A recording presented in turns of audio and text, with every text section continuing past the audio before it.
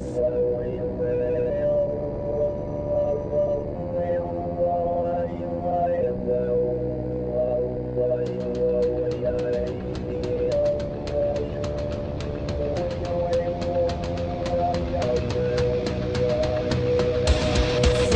Politic Podcast, the show for normal Americans.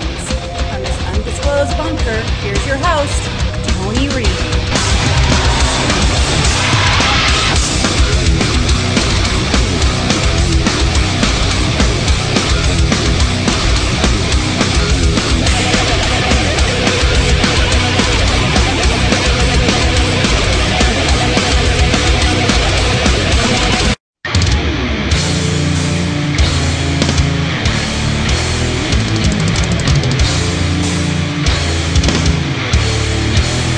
This morning, the growing fallout from that Texas law banning most abortions. Overnight, Planned Parenthood asked a Texas court to temporarily block this law from taking effect. Rachel Scott joins us from Houston right now. Rachel, you've spoken to doctors who say they are already having to turn women away. It gets worse if we don't reduce carbon emissions dramatically in the years ahead. So, Michael, you lay out the science, and it's clear that there's a backing for the arguments that you're making. Stepping aside from your expertise and your experience as a scientist, as a human being, it has to be incredibly frustrating for you to point this out and to be sounding the alarm for decades, and yet there doesn't seem to be the urgency among leadership that is required to meet the moment. Can we look at it like this? I put on my sunglasses because I want to protect my eyes from the sun. I put on the mask because I want to protect my nose and my body from breathing something in that's not good for me. It's the same thing. I saw this guy, this video of this guy, here in New York City, talking about really going after this woman on a train, saying, "Take off your mask on the subway." Yeah, I believe in freedom. I believe in freedom. She's free to put on her face whatever the hell she wants. I know. I can't believe in a New York City subway that guy didn't get tuned up, by the way. How will what happened affect Democrats' chances moving into the midterms? I can't predict that. I will say there'll be a job for congressional oversight. There always is. But at the moment, actually, I'm still focused on trying to get some of those brave Afghans out. The Americans, all of whom wanted to come out, have come out. Praise God. My sense, as I talk to people in the White House, watch these folks on TV, is that they are really shell-shocked. This is a kind of defeat, a level of reversal that these folks have never known in their lives. These are people who've never gotten a bad grade in school, and suddenly they find the world collapsing around them. And I think it's been really, really difficult for them to deal with this. It's overwhelmed every other issue for the White House. You call and ask about any other thing that was in process or being planned, and no, the focus right now is on Afghanistan, period. I think that they hope that Okay, so during third period, we have announcements and they do the Pledge of Allegiance. I always tell my class, stand if you feel like it, don't stand if you feel like it, say the words if you want, don't have to say the words. So my class decided to stand but not say the words. Totally fine. Except for the fact that my room does not have a flag. It used to be there, but I took it down during COVID because it made me uncomfortable. And I packed it away and I don't know where, and I haven't found it yet. But my kid today goes, "Hey, it's kind of weird that we just stand and then, we say it to nothing." And I'm like, "Oh, well, I gotta find it. Like, I'm working on it. I got you."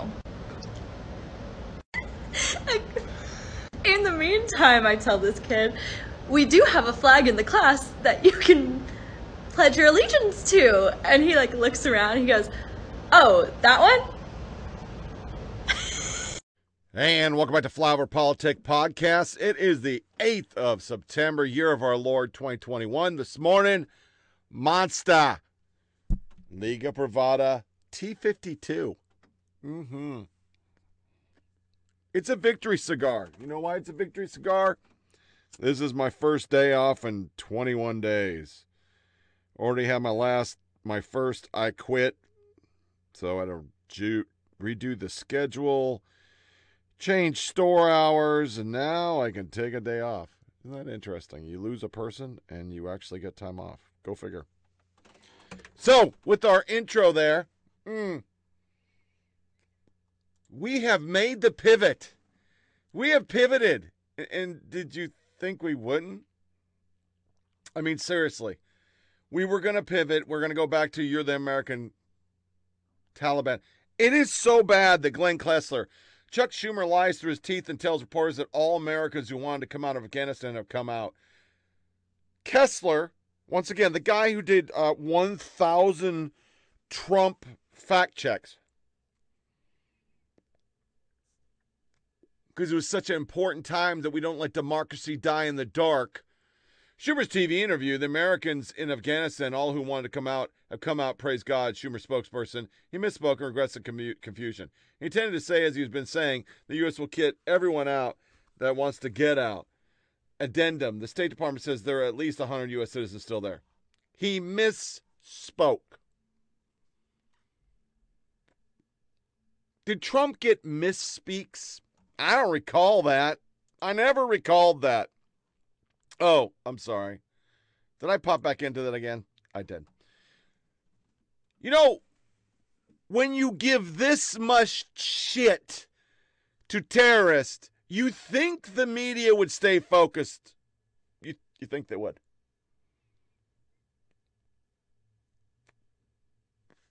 Just a smidge.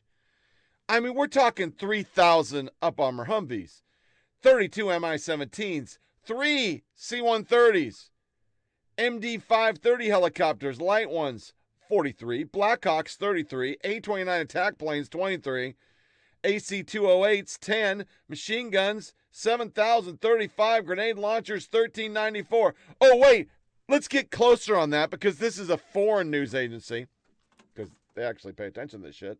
The UK actually believes this shit's pretty bad. We even gave them 20,000 motherfucking grenades. But no, that's not important.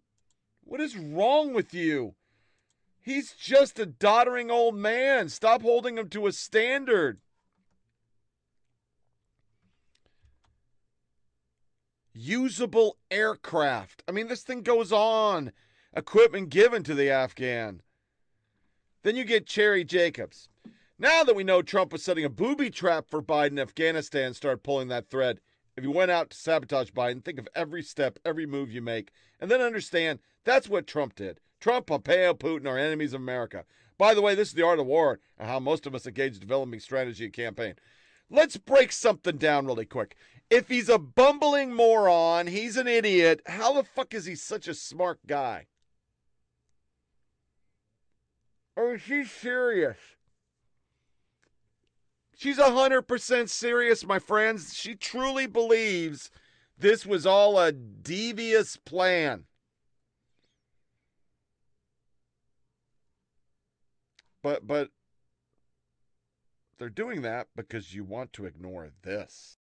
Lo que se está diciendo de gente que participó es que el Departamento de Defensa ya sabía quién iba a poner la bomba y cuándo, y que lo tenían en la mira de un dron, un Predator, ¿ok? Y que se les rehusó dar permiso para matar al que iba a poner esa bomba. Lo pidieron y se negó. ¿Por qué? Porque estamos en este proceso de negociación con los talibanes que ellos mismos no controlan su propio gobierno ni su propia gente. Drone operator said to stand down. Do you think for a second any other American president, I'm not just talking Trump, any American president would have stood by and done that? But these assholes will do anything. New York Times changes headline on not everyone wants to hear Joe Biden talk about Biden. Biden still grieving his son, finds that everyone wants to hear about it. In invoking Beau, Biden broaches a loss that's guided his presidency because they make it fit. Then we get into the editor-at-large at Newsweek, and folks, they're not letting people land. They're not letting people take off in Afghanistan. Breaking. Confirm 11 flights, 8 charters by Glenn Becker being held by Taliban, including over 100 Americans. No packs on plane. No hostages. All packs are safe away from the airport. Let me blow this up some more. Also, McCall was absolutely incorrect in characterizing any of these people as hostages. There's nobody being denied exit of the country. Bex and the Reason Fund and Mercury One Group paid $750K for each flight set to carry over 1K passenger. Again, there is no evidence the Taliban is targeting the passengers, explicitly denying them exit. What NGO official told us was that this was likely due to an impasse between the State Department and Taliban. We held back some detail to protect those seeking to leave Afghanistan.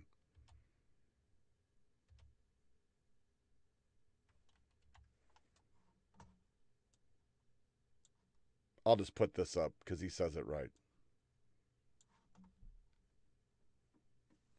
The nuances of the Taliban. We have nuances now. There was not nuances before. Now there is. More of it. From the chaotic finale in Afghanistan, a Biden doctrine has emerged as a policy that avoids forever wars and nation building while uniting allies against authoritarian powers. First response, this is how you polish a turd. It's a bit hard to square the uniting allies with everything we saw over the last few weeks. You know, I didn't play this. But this, my friends, is what our allies think. Like many veterans, this last week has been one that has seen me struggle through anger and grief and rage. The feeling of abandonment of not just a country, but the sacrifice that my friends made.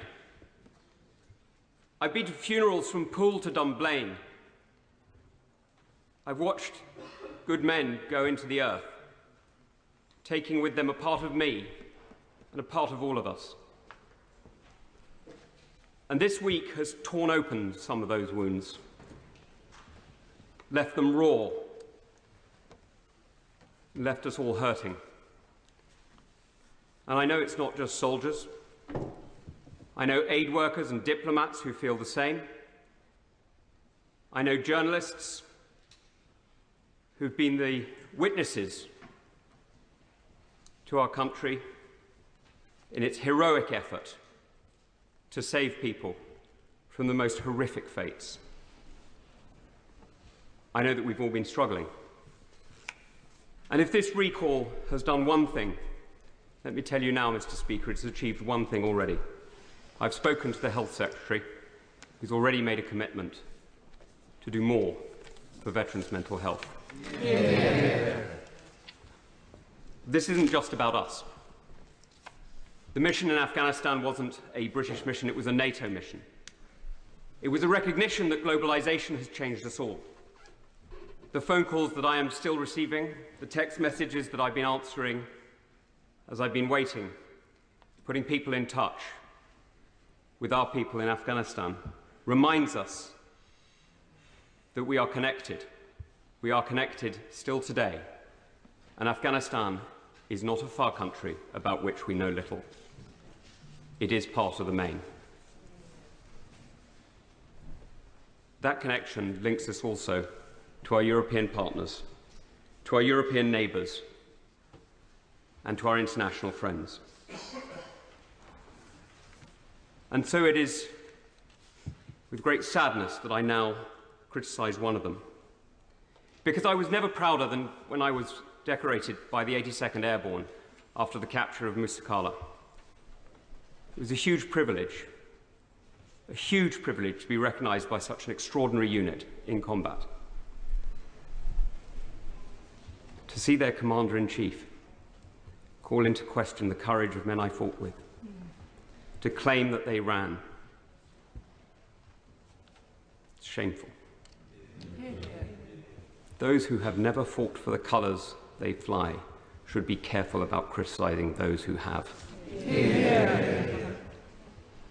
Because what we've done in these last few days is we've demonstrated that it's not armies that win wars. Armies can get tactical victories and operational victories that can hold a line. They can just about make room for peace, make room for people like us to talk, to compromise, to listen. It's nations that make war. Nations endure. Nations mobilize and muster. Nations determine and have patience. And here we've demonstrated, sadly, that we, the West, the United Kingdom, does not. Now, this is a harsh lesson for all of us. And if we're not careful, it could be a very, very difficult lesson for our allies. But it doesn't need to be. We can set out a vision, clearly articulated, for reinvigorating our European NATO partners, to make sure that we are not dependent on a single ally, on the decision of a single leader, but that we can work together with Japan and Australia, with France and Germany, with partners large and small, and make sure that we hold the line together. Because we know that patience wins. We know it because we have achieved it. We know it because we have delivered it. The Cold War was won with patience. Cyprus is at peace with patience. South Korea, with more than 10 times the number of troops that America had in Afghanistan, is prosperous through patience. So let's stop talking about forever wars. Let's recognize that forever peace is bought not cheaply, but hard, through determination and the will to endure. And that the tragedy of Afghanistan is that we're swapping that patient achievement for a second fire and a second war. I played it all of it.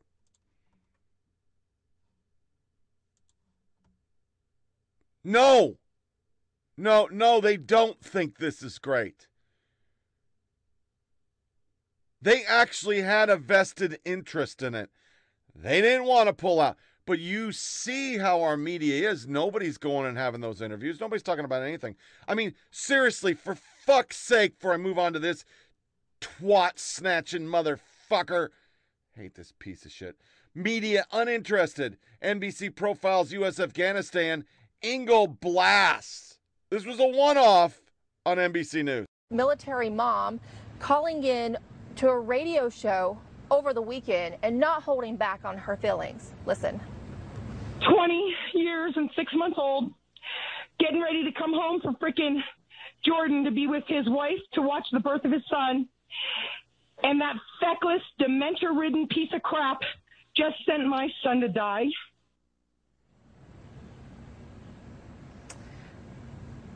John, that was Kathy McCollum. Her son was Riley McCollum, the 20-year-old who died. He was a Marine. Taliban takeover they worked so hard to prevent. As you've been watching what has happened in the last 72 hours, how are you doing? I want to suit up and go back. I would give anything to go back. For them, it's personal as the Biden administration works to process and evacuate Afghan interpreters, fixers, and other helpers. My interpreter who's stuck right now, who I'm trying to get out, he's hiding out in an area where he says that nobody knows who he is. He's very afraid. Yeah. For his own safety, right, Kristen? Yes, for his safety and for the safety of his family. He sent me a picture of two of his boys, and it's devastating. I feel this really strong sense of guilt. It was my job to, go around to these different villages to help them build their country and make it a better place. And this just completely makes me a liar, It's not just the soldiers we're talking about, right? It's the diplomats, the aid workers, the people who believed to leave at any price. They burst through security, climbed over walls, and the tarmac, searching for any airplane that would take them far away from Afghanistan, away from the Taliban. Many managed to cram into one plane. The pilot refused to take off. People on board refused to disembark. But it was across a barbed wire divide where it turned really ugly. On the military side of the airport, American troops trying to evacuate U.S. Embassy staff found themselves overwhelmed, suddenly battling crowds, firing warning shots. This was not the mission they came for. The Pentagon says U.S. troops shot dead 2 armed Afghans. But still, the crowds didn't disperse. Instead, they ran along and clung to the undercarriage of a military transport plane as it taxied for takeoff. One U.S. military official told me it was 100 times worse than the humiliating American pullout from Saigon. Afghans are running from the Taliban, now in full control, setting up checkpoints with the very weapons American taxpayers bought for the Afghan army, which collapsed instead of fighting. After the U.S. pulled out of bases and left them without air support. And the U.S. didn't see this coming? We reported on the tremendous security vacuum created when the U.S. left Bagram Air Base 2 months ago, leaving it so undefended and empty, I was able to bike down the runway. The warning signs were there. And this weekend, Kabul was taken without resistance. And the Afghan president fled. Still in the country are tens of thousands of Afghan interpreters marked for death by the Taliban, who were taking their meals in the presidential palace, settling in, celebrating their victory. A 20-year war, the longest in U.S. history, ended in disgrace. The U.S. leaving behind a country its citizens are too terrified to live in. The administration. Oh, we're going to get to how people are so upset that we actually got upset and the media covered it. But that's it. There's nothing else. There's nothing to see here. These are not the journalists you were looking for. Yeah, I Star Trek. Or Star Wars. Yes, these are not the journalists you're looking for. Because we don't have journalists. They built it. So they got to protect it. We will not have truth anywhere. None. You got this twat goggler. You're the damn State Department. Get some reliable means. You have one job. Good Lord. State Department says there's no reliable means to confirm Taliban prevent Americans leaving. Adams seems to have some issues with this. Both them and you picked the tribe. You don't care about pesky things like truth, consistency. All that matters is your tribe. I refuse to join one, and tribalism must die. Kinzinger. What tribe? You ran as a conservative. But when Trumpy hurt your feelings, don't have time for that anymore. Then we have somebody that rarely does this, Emily Miller. 1 week ago, I got this email from retired Special Forces operator, who is now a friend and partner. I didn't believe him. Our government abandoned American citizens and longtime allies in Afghanistan to be killed by the Taliban. Yes, nothing has changed. President Biden told American people that no one would be left stranded in Afghanistan. He lied. Biden said there's an ongoing effort in Afghanistan to reopen the airport. That's a lie. The U.S. hasn't even tried to get flights out of AFG. The Qatar government reopened Kabul airport after the U.S. bailed. No Americans could fly in or out from it. Why not? As long as those 6 planes sit on the tarmac in Maz, no other rescue planes can leave. Kabul airport is still not safe for Americans to go there. There are people waiting to escape the route, and the Taliban are hunting them in Maz. Not one American has flown out of Afghanistan in a week. Biden promises on reopening airports is critical because the U.S. government is lying about how many Americans were stranded in Afghanistan. Biden, the State Department, claimed 100, 200 Americans in Afghanistan lie. There are between 750 and 1,000. And my source on the number is the U.S. government. They know it. The special immigration visa holders in Afghanistan are people who work for our military.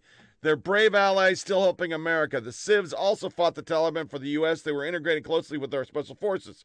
Biden told you the Taliban has made public commitments on safe patches for anyone wanting to leave, including those who worked alongside Americans. The POTUS has left these allies in the hands of the Taliban. This is not what American citizens do. The Pentagon and the State Department are lying to public. They have the database. They know it's about 20,000 people. I get emails all day from terrified Americans, Afghans, civs begging for help. We're tracking them. They're not. I've called friends at State Department, Senate, House, DOD, offered to give over a list with passport numbers. When this is over, I'm going to make public everyone who blew me off. It just goes on and on. It just goes on and on because they're just fucking lying and they don't fucking care. that they're fucking lying? Because they're fucking liars. This is a 3-star general.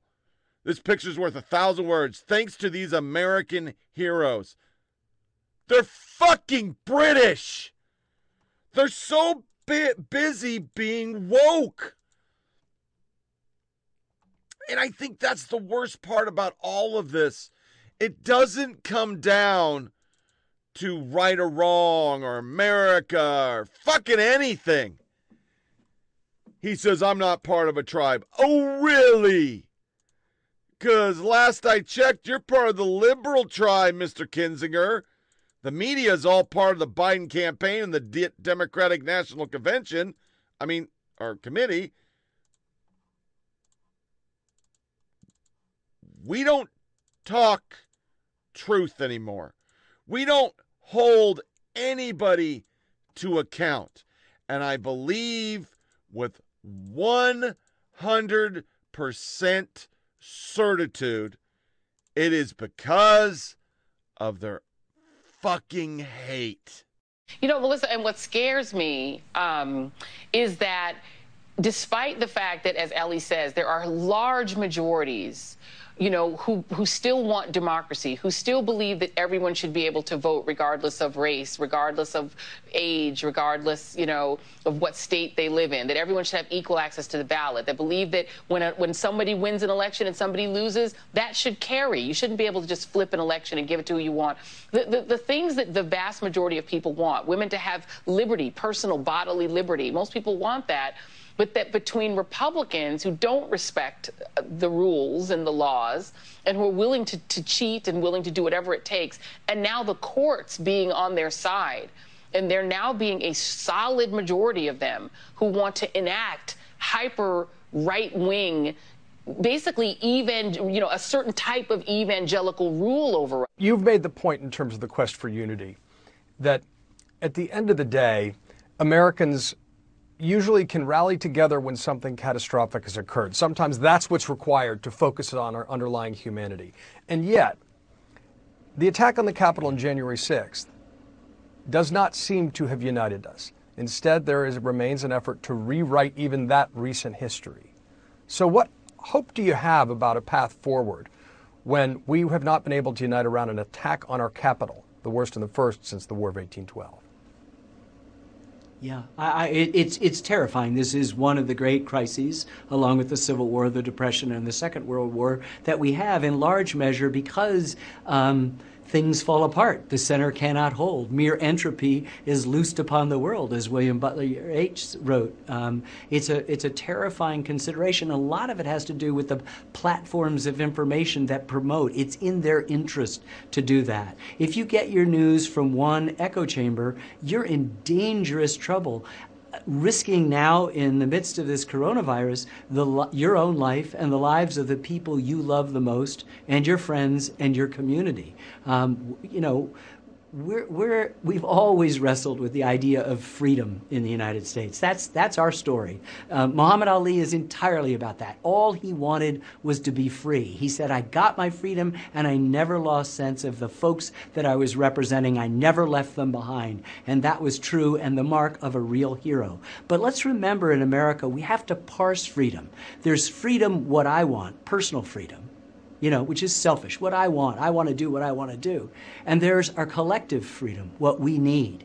And we have always been our better selves. We have always appealed to our better angels when we have yielded to that collective what we need rather than what I want. So when somebody is turned in wearing masks into some anti-freedom statement, or taking a vaccine which will save their lives into some anti-freedom, we've lost the center. The center is not holding, Leading figures on the far right have been sounding the alarm on Afghanistan evacuees all week. The refugees are coming. The refugees are coming. Former intel that are telling me people that are being brought in here, there is a significant percentage that are future Boston Marathon bombers because they're not doing adequate vetting.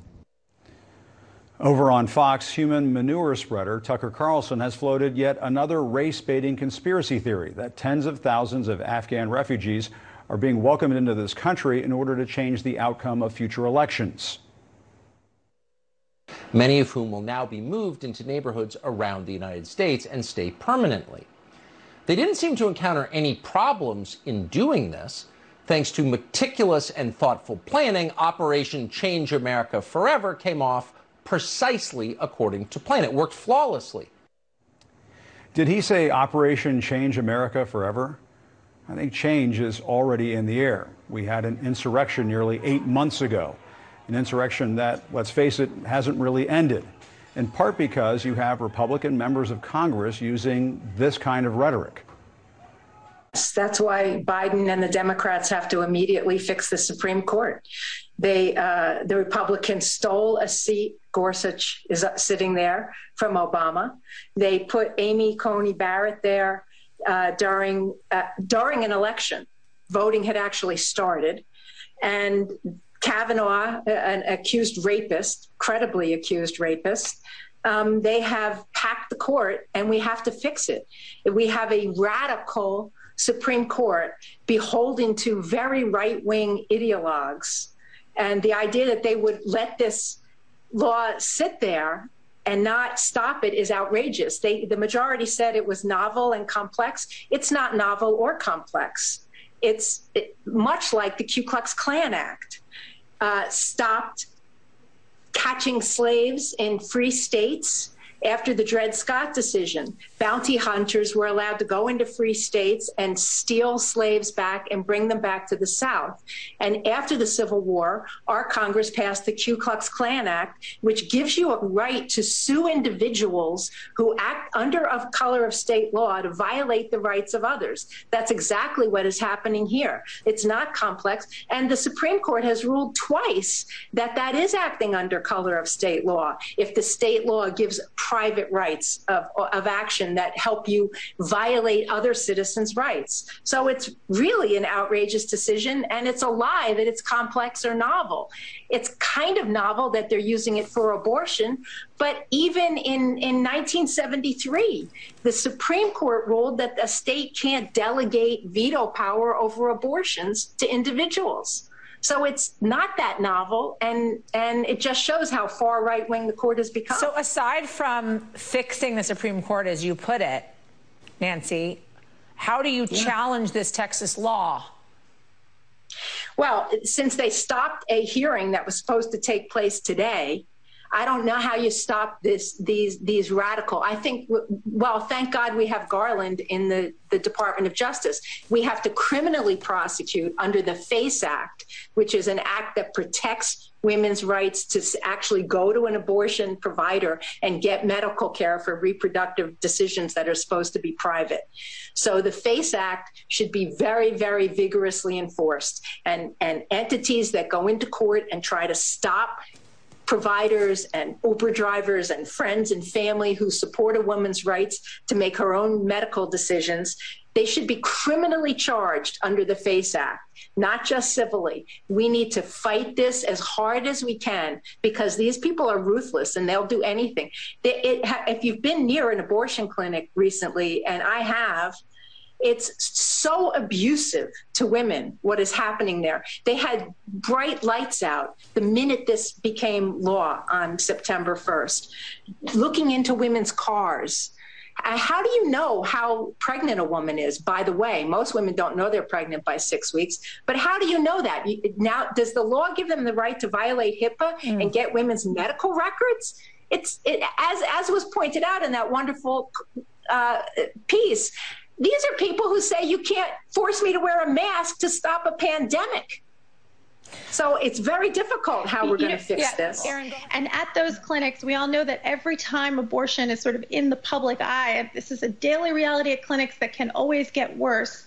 The violence and the intimidation outside of clinics accelerates. And so it is already, I've reported at many, many abortion clinics, it's already a scary situation to walk in, and the individuals are just, women and other people who are getting abortions are just trying to get their medical care. And there's screamed at, and there's expletives, and there's threats of violence. And so to the extent that enforcing the FACE Act will protect abortion patients in other states, that's... They just fucking hate you. Sorry, this is a really smoky cigar. Good Lord. They just hate everybody. They hate anybody who doesn't think like them. They don't want any fucking pushback. They're the smartest people in the room. I mean, did you see that fucking person? What the fuck was that? I don't want to be fucking transphobic, or I don't know what the fuck that was in the Joey Reid segment. But those people, those are good people. You're a bad person. You're a bad person because you want a normal family, or you misgender because you don't fucking know any better, or you have manners, or fuck. That's all they care about. This was the biggest shit show ever. Ever, ever, ever, ever, ever, ever, ever, ever. And they know it because... Oh, sorry. Fucking up by the numbers. Because they instantaneously bailed off this shit. But I'm going to get one last soundbite, and then we're going to go into our jerk-off of the week. And you know what it is. The jerk-off of the week, boys and girls, is the fact that we're on fucking abortion and climate change and anything else they can talk about instead of the shit show he created. Hi, I'm Nick Palmisano. And I'm Matt Finney. And this is the Bad News Network.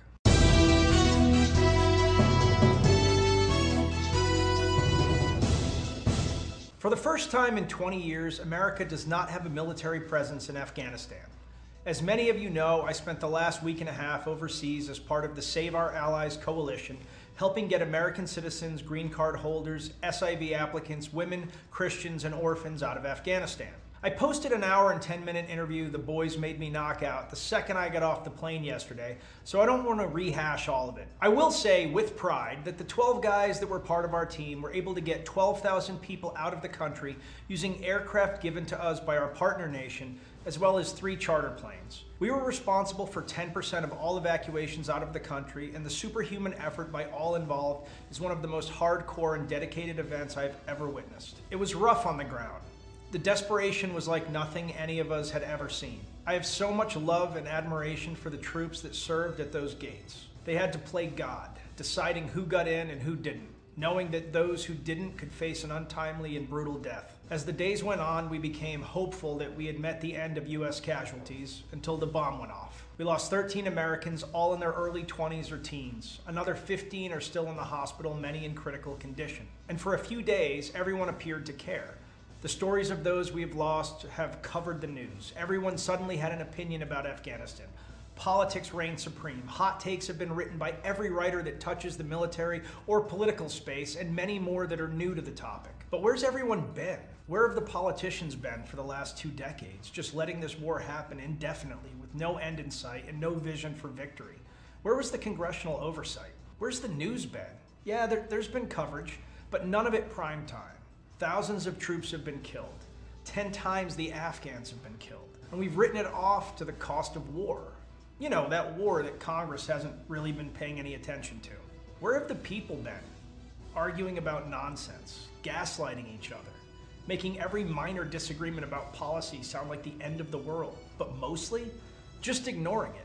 Just being comfortable sending a new fresh batch of 19-year-olds into the war. You know, the one that you haven't noticed much, that the news barely covers, and that Congress hasn't really been paying any attention to. When we aren't reminded, when we don't pay attention, when we don't see, it's easy to lose empathy. The cold comments that I'd gotten used to before heading on this trip cut harder after coming back. Because I had forgotten too. I forgot how much we ask of these kids. And I'm calling them kids because I have a kid the same age as all these troops that were killed. And my kid is 1 year away from his commission. And I want someone to care if we send him to war. And I want the media to care about where he is sent and what he is doing. And I want you all to care about his life. A lot of people are talking about who's to blame for this tragic loss. Biden's withdrawal, Bush's Iraq war, Obama's drone strikes and loss of moral authority, Trump's bad deal. Yes, check, all of the above. But Congress didn't care. Neither party moved to solve this problem. Military leadership lied. They spoke in OER bullets instead of reality. But most of all, we, the American people, did not demand oversight, did not demand a plan, did not demand that the conditions were set for victory. And in doing so, we, not anyone else, got a lot of young men and women killed. 20-year-olds that would never know marriage or children, that would never have post-military careers, that would never know peace. We rightly talk about the hate the Taliban bring, their intolerance, their propensity for violence. But there's something worse than hate. Indifference. Our kids died, first and foremost, because we were too lazy to care. I never want to see that happen again. Stop it. All Republican, the media jerk off of the week.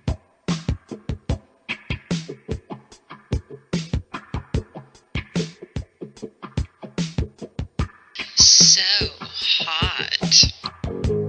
You know, Charlie, I didn't recognize you come from this pedigree of Republicans who will stand up and oppose their party on the abortion issue. I never knew that Mary Dent Crisp, I should say, was an aunt of yours. Please explain what happened in 1980.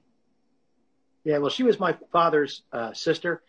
She was co-chair of the Republican National Committee at the time, and leading Republican from Arizona, grew up in Pennsylvania.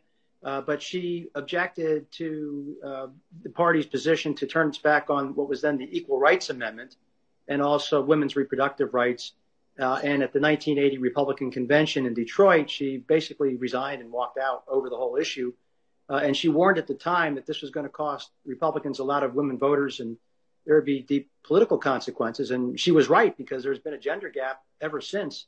And laws like this one we've just seen passed in Texas will only further widen that gender gap and turn it into a massive canyon. Right, but I have to point out, I mean, what you're saying is that your aunt objected to the GOP going full-on pro-life in the platform in 1980. Correct. But Ashley, I'll direct this to you. Ronald Reagan then won in a landslide. So maybe this is not all doom and gloom for the GOP. But I agree with you, Whoopi, in the sense that I see this incredible hypocrisy coming from the Christian right, amongst especially people like myself who say that abortion is wrong and say it's about the sanctity of life, yet they're so supportive of gun ownership. They're so supportive of AR-15s. Mm-hmm. They're so supportive of the death penalty. They're so supportive of never-ending wars. Well, they also don't care after the kid is born. Yeah, and then they drop it like a hot rock. That part.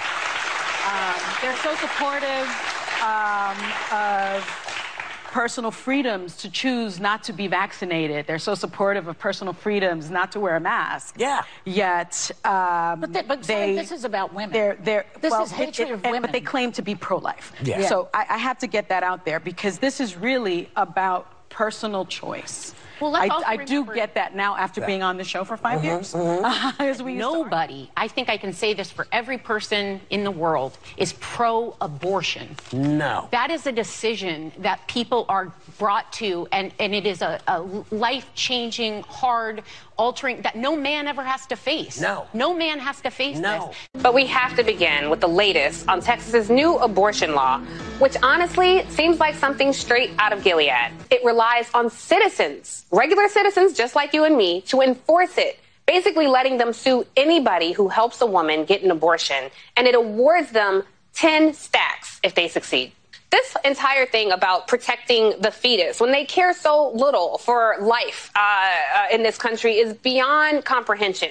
It just feels like they really must hate women in Texas and all across the country. How is it possible the Supreme Court allowed this to stand? I know that they haven't ruled on it, but they can rule later. But we have an actual handmaid on the court. So I have to tell you, I'm not so excited about depending on them to protect me and my right to choose. The frightening thing about this is the incentivizing vigilante. I mean, you can imagine my lived experience in this country. Vigilante justice is something that's very frightening, and we know all too well what happens when dangerous white men are in power and decide to exert that power over those of us who are not in power. So legally, Ellie, what can be done? What should we be demanding of the Biden administration to immediately bring this to a screeching halt? I heard your frustration, but what I'm looking for is, how do we stop this? None of this is easy, guys, and none of this is clean. And to stop these people at this point, it's going to require some creativity, and it's going to require the Biden administration willing to get its hands dirty. There are solutions here, but there's no silver bullet. There's nothing that Biden can do and then stay behind like, oh, this is institutionally the way that things. No. You have to be creative. You have to be willing to go buck wild. I'm sure that the University of Texas at Austin is very excited to have you as a student there. You're going to do a lot. I'm sure you're going to bring a lot to that campus. But let's start, Paxton, by asking you your reaction to this week's news in Texas. What were you thinking? It's incredibly upsetting, and it's very hard to believe that something like this could happen in America. Some of the principles of this nation that have been drilled into me since I was 5 years old is that this nation values freedom and liberty, but my state has gone against those principles and has taken away a basic human right from half of its population. So that's your state, but how concerned are you about the precedent being set here, not just for Texas, but for other states across this country? It's very frightening. Texas has not been the first state to try to ban abortions, but it is one of the first for its bans to go through. And other states who are trying to ban abortions and who are trying to stop abortion in their state could take after the success that Texas has had. And that really worries me for the state of our country, that other states are probably going to try and do the same thing. So what do you want to say to Governor Abbott? What do you want to say to the Supreme Court in this 5-4 ruling? If I had something to say to Greg Abbott, it would be that he has either chosen to ignore or does not know that by banning abortions, he is only getting rid of safe abortions. He has either chosen to ignore or does not know that thousands of people ended up in emergency rooms before Roe v. Wade. Well, I'm listening to this conversation, and I was listening to that question that got asked Jen Psaki and Jen's response to this, and I'm offended by that guy's question. I'm somebody that was raised Roman Catholic. I'm a Christian. I go to church every week. And the idea that these folks think that the word pro-life belongs in their mouth, it ought to be ripped out of their mouth. Because what the fuck happened to Matt Dowd? He's offended by an actual question. A question that should be asked. Once again, we spent all these years with Trump using everything against him. We used everything against Bush. We used everything against everybody. I mean, if you're a Republican, you get fucking skull fucked daily. He's the one saying he's the perfect Catholic. Well, you can't be the perfect Catholic if you're down with abortion. Sorry about that. But they do everything. Salon, biologist, says biology does not determine when human life begins. Perhaps future biologists will learn more. When human life begins, it's a question of politics, not biology. It's like really big, sorry. Hey, at least I got some pictures, man. I threw this shit together last night when I got home and I'm whipping it out. The overall point is that biology does not determine when human life begins. It's a question that can only be answered by appealing to our values, examining what we take to be human. Perhaps biologists of the future will learn more. Until then, when human life begins during fetal development is a question for philosophers and theologians. Do you remember the Mazie Hirono bullshit where we just changed the dictionary? Yeah, this is what we do. This is what we do. Then you got this fucking shit. New abortion protesters plan to picket Justice Brett Kavanaugh's house. That won't be covered. A few notes for attendees. Please try to be as inclusive as possible in your language. Women and girls are not the only people who can get pregnant. Yes, they are. Sorry to ruin your day, you fucking shitbirds. Please avoid comparing U.S. abortion restriction politicians to Taliban. The former are a distinctly homegrown phenomenon, and ignoring that is a flavor of such comparison is Islamophobic. Yes, oppressive right-wing factions are a problem wherever they are. You see? Do you see? They think a person who doesn't believe in born-alive abortion is worse than the Taliban. They all need a plane ticket. Portland to cut trade and travel with Texas. They do this every time. It makes no fucking sense. And then CNN loses their shit because those little cocksucks that went up and gave everybody COVID and embarrassed themselves, the people that didn't do their duty and just left, Well, the bill's in. Just in, Texas Republican Governor Greg Abbott has signed into law a bill that bans 24-hour and drive-through voting, imposing new hurdles on mail-in ballots and empowers partisan poll watchers. Bans 24-hour and drive-through voting, new vote-by-mail ID mandates, bans officials from mailing unsolicited mail-in ballot applications, empowers poll watchers, new requirement for assisting voters, monthly voter roll checks. My God, it's like Jim Crow. So what's the problem? I'm reading this and I'm not seeing little Jim Eagle here. I just don't understand how they're still considered news. And then while people are picketing, we will not tolerate violence against those seeking to obtain or provide reproductive health care. AG Garland releases a statement on Texas restrictive abortion. Violence seems to be the latest word for the left has taken to change the meaning of to suit their position. How is this news? Is there a rash of violence at abortion clinics? No! They're still clinging to the one crazy motherfucker who killed people. That's what they're doing. They don't have anything else. Their whole fucking shtick is January 6th. That's their shtick. We're going to go January 6th forever and ever and ever. That's all we're going to do because, yeah, that's what we do. That's what we do.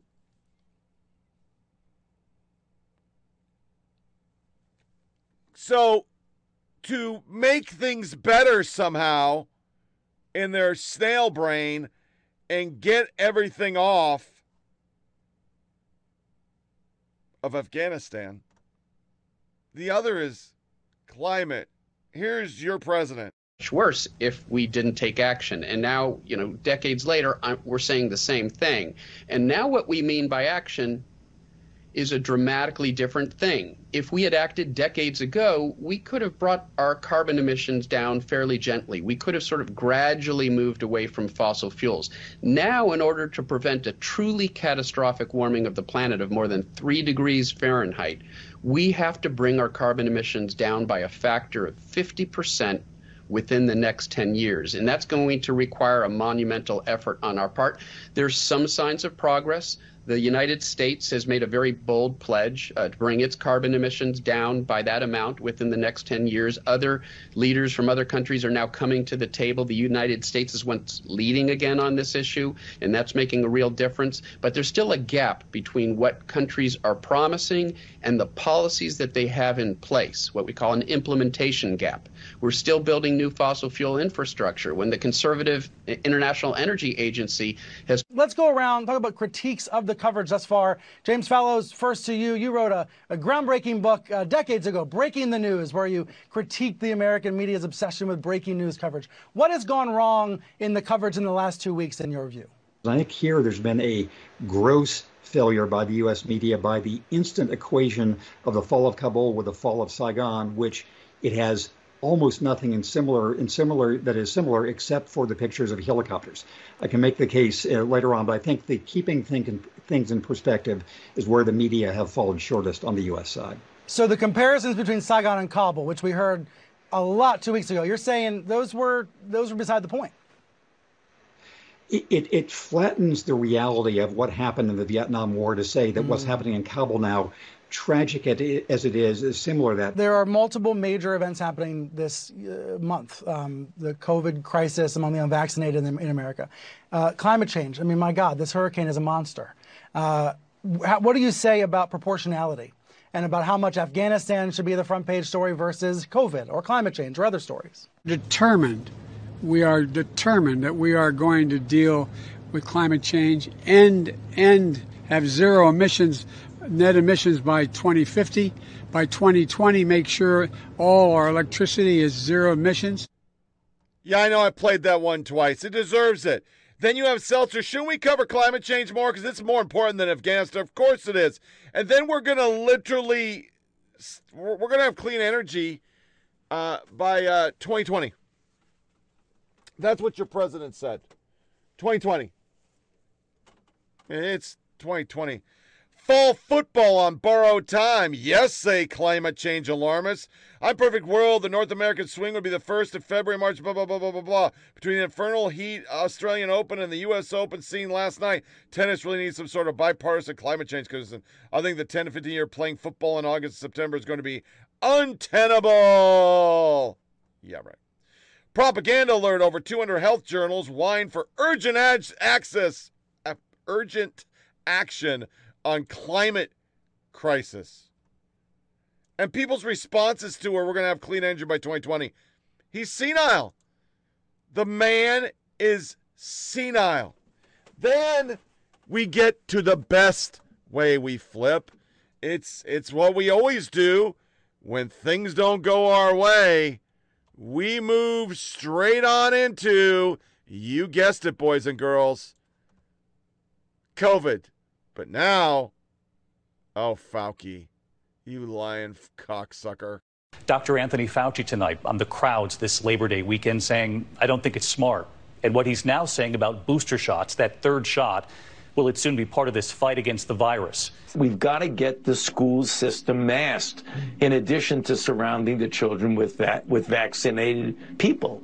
That's the solution. But after Labor Day weekend saw big crowds and thousands packed into football stadiums, health officials are bracing for more outbreaks. I don't think it's smart. I think when you're dealing particularly outdoors is always better than indoors, but even when you have such a congregate setting of people close together, first you should be vaccinated. And when you do have congregate settings, particularly indoors, you should be wearing a mask. Gain of function research was going on in that lab, and NIH funded it. That is not. Get away from it. It meets your definition, and you are obfuscating the truth. You're not obfuscating the truth. You are implying that what we did was responsible for the deaths of individuals.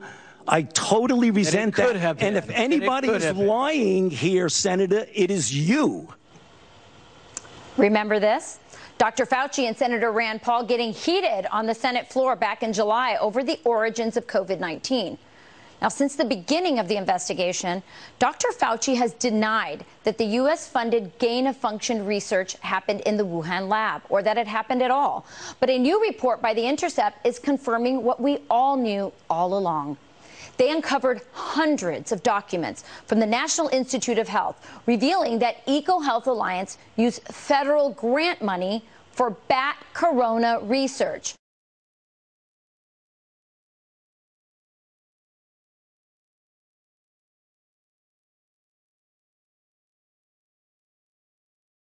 So, per SOP, we just make fucking shit up. We just make it up, man. They've been making this shit up forever.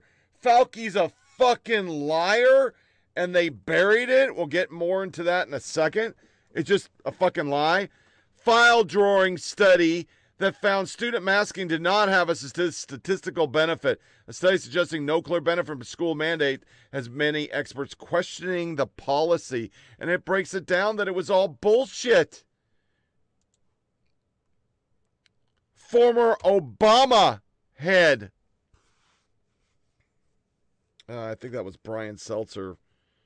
I don't think I have this one. Have you noticed how strikingly similar both the mind spots and actions are between the suicide bombers at Kabul airport and the anti-mask and anti-vax people here? They both blow themselves up, inflict harm on those around them, and are convinced they're fighting for freedom. They hate you. Just remember that.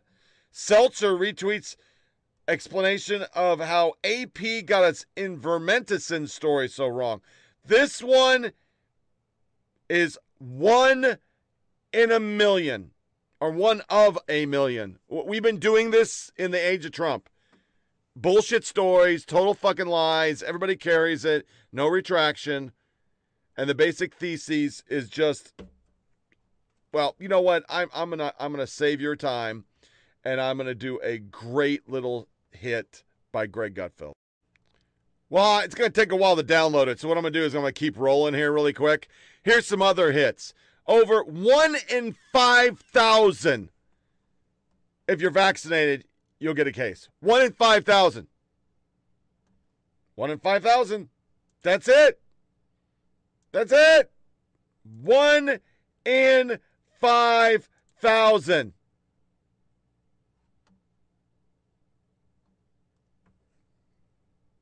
But we're completely locked back down. I'm going to come back to Fauci. Let's go straight in. Here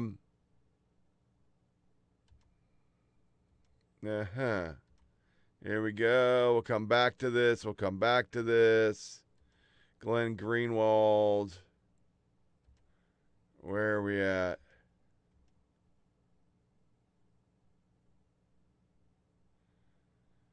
Okay.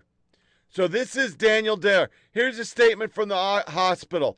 Daniel Dale, and I can just cliff note this. Fact checker Daniel Dale explains how the viral Oklahoma intermittence mess is actually largely conservatives' fault.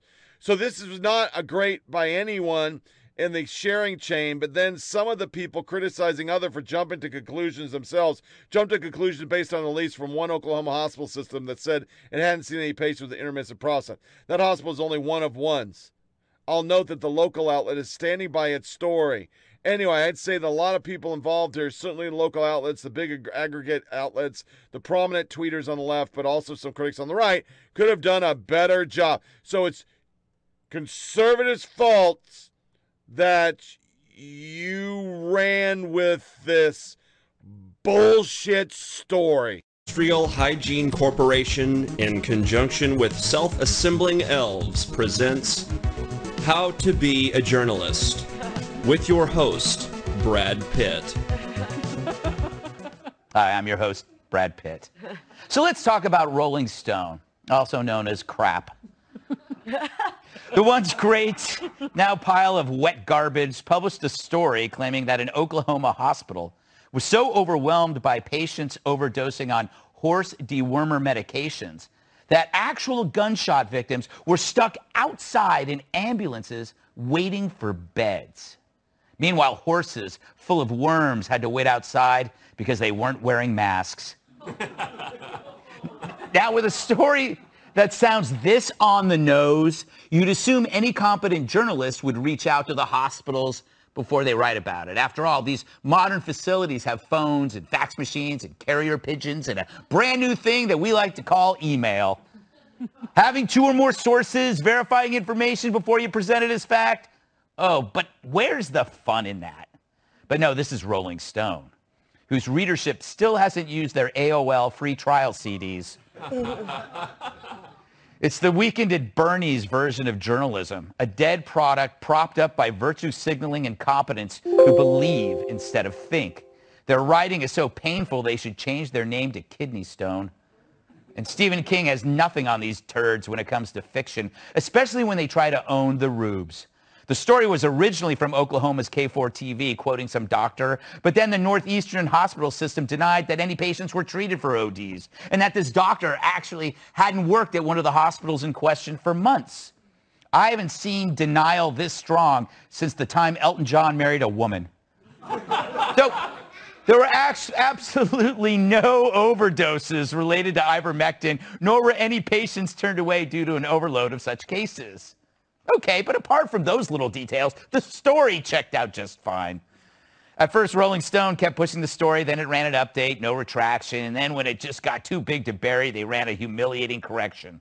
But not before a pile of liberal mainstream media figures embraced their crap, spreading it all over the web. Rachel Maddow tweeted about it. Joy Reid, who apparently still has a job, promoted the story on her show. The emergency room in one rural Oklahoma town is being overwhelmed by people overdosing on ivermectin, the horse deworming medication. It's gotten so bad that gunshot victims are having to wait to be treated. Great job there, Joy. But maybe it's time MSNBC got treated for worms. After all, how many times have their hosts looked like a horse's ass? Drew Holden compiled a list of suckers who bought this story, from Business Insider to The Guardian, mindless dupes like Justin Baragona of the Daily Beast and Roland Martin, who doesn't know his elbow from his ascot. There was an MSNBC producer and so on. These idiots are wrong more often than Biden trying to button up his shirt. So what's the lesson here? Well, the fake story took off without anyone within that media bubble applying the brakes. Instead, they placed both their feet on the gas pedal. Why is that? Well, first of all, the media is not our best and brightest people. Present company excluded, of course. Hell, you find better and smarter folks in the front row of a midnight cockfight in Guam. Especially those whose only content is clickbait designed to make their leftist consumers feel superior. And that's what this story did. It gave their patients a dose of dumb redneck therapy. Something to chat about while Sunshine, the barista, screws up your latte. And this ain't the first for Rolling Stone. They were responsible for one of the most damaging hoaxes ever, a piece called A Rape on Campus, which described a gang rape at the University of VA, a crime that never happened. They gleefully ran with it, even though the reporting had bigger holes in it than Hunter Biden's septum. They later retracted the story, after the lives of the accused were ruined forever. UVA's reputation was severely tarnished and American colleges went into a full-blown panic due to a make-believe campus rape epidemic. You'd think they'd learn, but to learn, you have to suffer unpleasant consequences. Meanwhile, Rolling Stone just got a new editor-in-chief from, of all places, the Daily Beast. That's like hiring your babysitter from death row. It's a bummer. I grew up idolizing Rolling Stone. When The Clash or Cheap Trick made the cover, it validated my life because those were my bands. So I tolerated their editor's commie leftism because I loved the music. Now it's a mess. Rolling Stone is to journalism as barfing into an air conditioner is to air conditioner repair. But maybe they always sucked and I didn't know it. After all, Rolling Stone panned Led Zeppelin's first two albums, Jimi Hendrix's first album. They panned Black Sabbath's first album, Nirvana's Nevermind, Neil Young's Harvest, the Rolling Stones' Exile on Main Street. Need I go on? Why isn't this magazine locked up in Gitmo where it belongs? But perhaps they should stop doing music altogether and stick to politically owning the rubes. Here's some cover ideas. Transgender raccoon families. Babies or rabies. Why you should never trust white people, except for us because we liked Tracy Chapman. 800-pound man dies at hot dog eating contest. COVID suspected. Top 500 songs of all time. Number 1, My Humps by Black Eyed Peas. Actor Tom Hanks has temporarily passed away. Why aren't they called African American Sabbath? Finally, Dewey defeats Truman. Still magic. So just embrace it, Rolling Stone, because your past role as a respected music magazine is over. You may be a Rolling Stone, but your grave has been gathering moss for years. Drew Holden, of course, takes it to task because that's what he does. And I'll cliff note it. First, all context, here's the original piece of Rolling Stone. Follow up from the actual hospital saying the story was BS. But it wasn't just a single story out there either. Plenty of other places picked up on the story too with no additional sourcing or research. Here's a business newsletter parroting the scoop. But the real champion of it all was Maddow. It went viral. Of course, she'll grab anything to say those rubes are bad. The Biden initiative for Cohen published a baseless lie on the show called No Lies. It's really just a little too on the nose. We've even had an executive producer from MSDNC push the story that wasn't. Lauren Pickoff. Yeah, there she is. For some reason, British outlets went on it. I just really understand the seemingly real news outlets like Newsweek, Daily News, and The Hill didn't even bother to look into the story. They didn't. None of them did. Because why would we? Why would we? Why? Why? The reality is we fucking lie. It's what we do. If it can burn, if we can own the cons, we make shit up. It's what they've been doing for fucking ever. And it used to be subtle. Subtleties. But then we had to beat Trump. And we have to get that. We lost. You know, that's really what it comes down to. They lost, and it fucking killed them. It just killed them. So to the Falky, which I played, folks, this is like the 8th fucking rollout of Fauci, I have not played. Fauci is a lying sack. I'm a soup bone. It's 6 o'clock in the morning. But yeah, we did play it. We did play it. So here is our rundown. CNN Jim Sciutto lands interview with Fauci and doesn't even ask about the Intercept bombshell report. He lied under oath, refunding China's gain-of-function research that likely led to creation of COVID. Dr. Fauci criticized colleges for hosting packed football games. For the record, the Intercept reporting was circulating for hours before the interview was conducted. But it's CNN, the most trusted name in fucking nothing. I put this in here on purpose. My baby point blank asked a man getting into an elevator after us, "Why aren't you wearing a mask?" He said, "Sorry," and got out of the elevator. That's my girl. Yeah, that didn't happen, but go ahead. So they tried to suppress Fauci.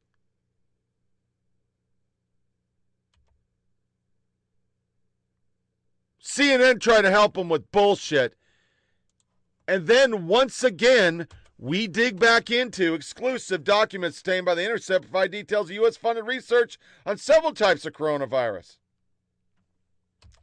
Glenn Greenwald, the journalist. This is amazing. In July, The Intercept had one of the most dishonest partisan hacks. Robert Mackey basically called Rand Paul a liar and deranged conspiracy theorist over and over, suggesting Fauci funded the research. But yesterday, the very same Intercept admits it sought documents about the Fauci-funded research by EcoHealth that raised additional questions to the theory that the pandemic may have been a lab accident.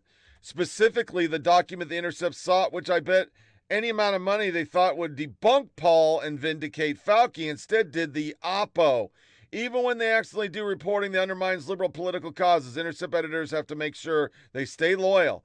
They admit that Daszak highly risky research was funded by NIAID, but never once mentioned Fauci. And just by the way, this is why I also found irrational and incomprehensible the inconsistency by some of the left that the lab leak theory shouldn't be investigated, even if it's true, due to fears of stoking Cold War with China. Another takedown. This is Richard E. Ebright. We'll get my cigar going. Documents provide detail of U.S. funding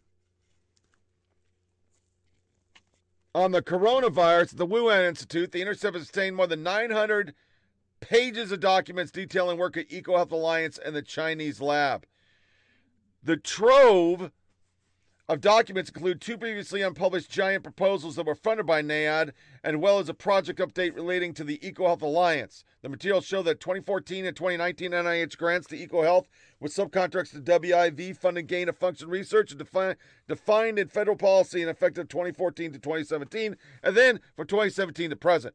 This has been evident previously from published research papers that credited the 2014 grant and from the public available summary of the 2019 grant, but this now to be stated definitively from progress reports of the 2014 grant and the full proposal. The material confirmed the grants and supported the construction in Wuhan. This material reveals that the resulting novella laboratory-generated SARS-related coronavirus also could infect mice that had human-made mice.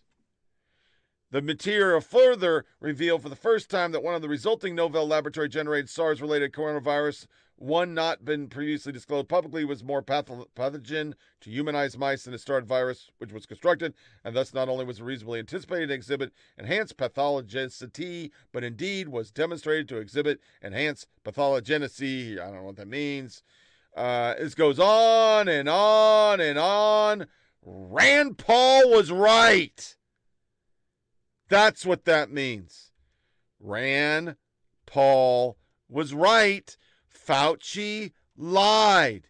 He lied, and he lied, and he lied, and he gets away with it, and there'll be no media even covering this because they just don't give a fuck.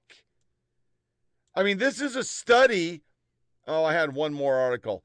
Southern GOP allergic to science for avoiding school mask mandates. Whole article. You know, they're going to keep writing about the South. That's what they do. They dog the South because it makes them feel better about themselves because, you know, I even had a guy fucking troll me for saying that part of the Pac-12 problem is that they're in goddamn blue states and they're...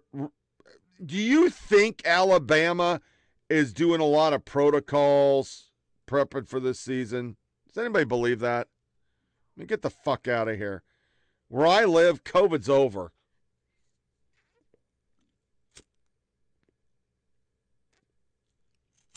Man, this fucking cigar is kicking my ass. I guess I haven't smoked a cigar in a long time, and I don't have a torch. I'm using the wife's lighter, and it kind of sucks ass. All right. Here's some studies. Actual news is hard to find on today's cable news. News reports with correspondents, 11%. Live coverage, 9%. Brief anchor read, 1.6%. Total hard news, 22%. The rest, all opinion.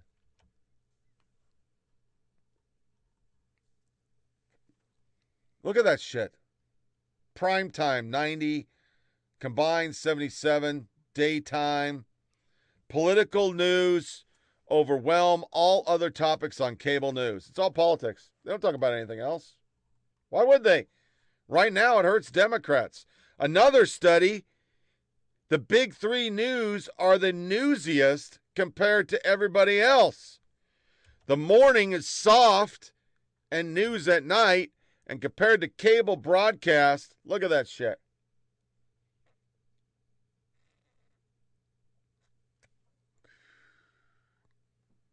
$1.28 on our military that's been fighting for fucking ever.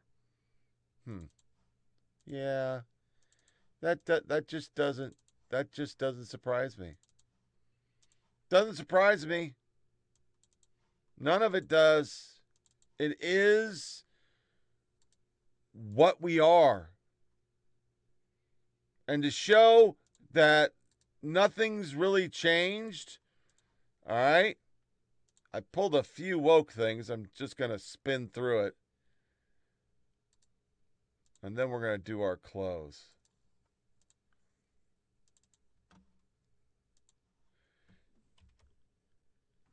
Played that on the intro. The pride flag's better than the American flag.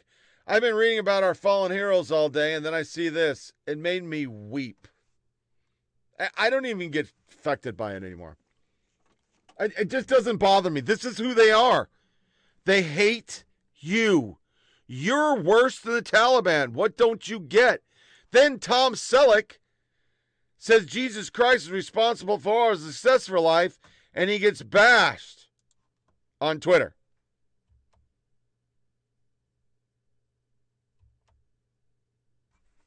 ABC. Jobless Americans have few options as benefits expire. Now hiring. It's right there. The sign's right there.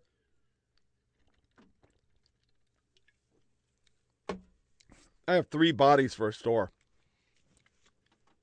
People don't want to work. You can get free. Free is so much better.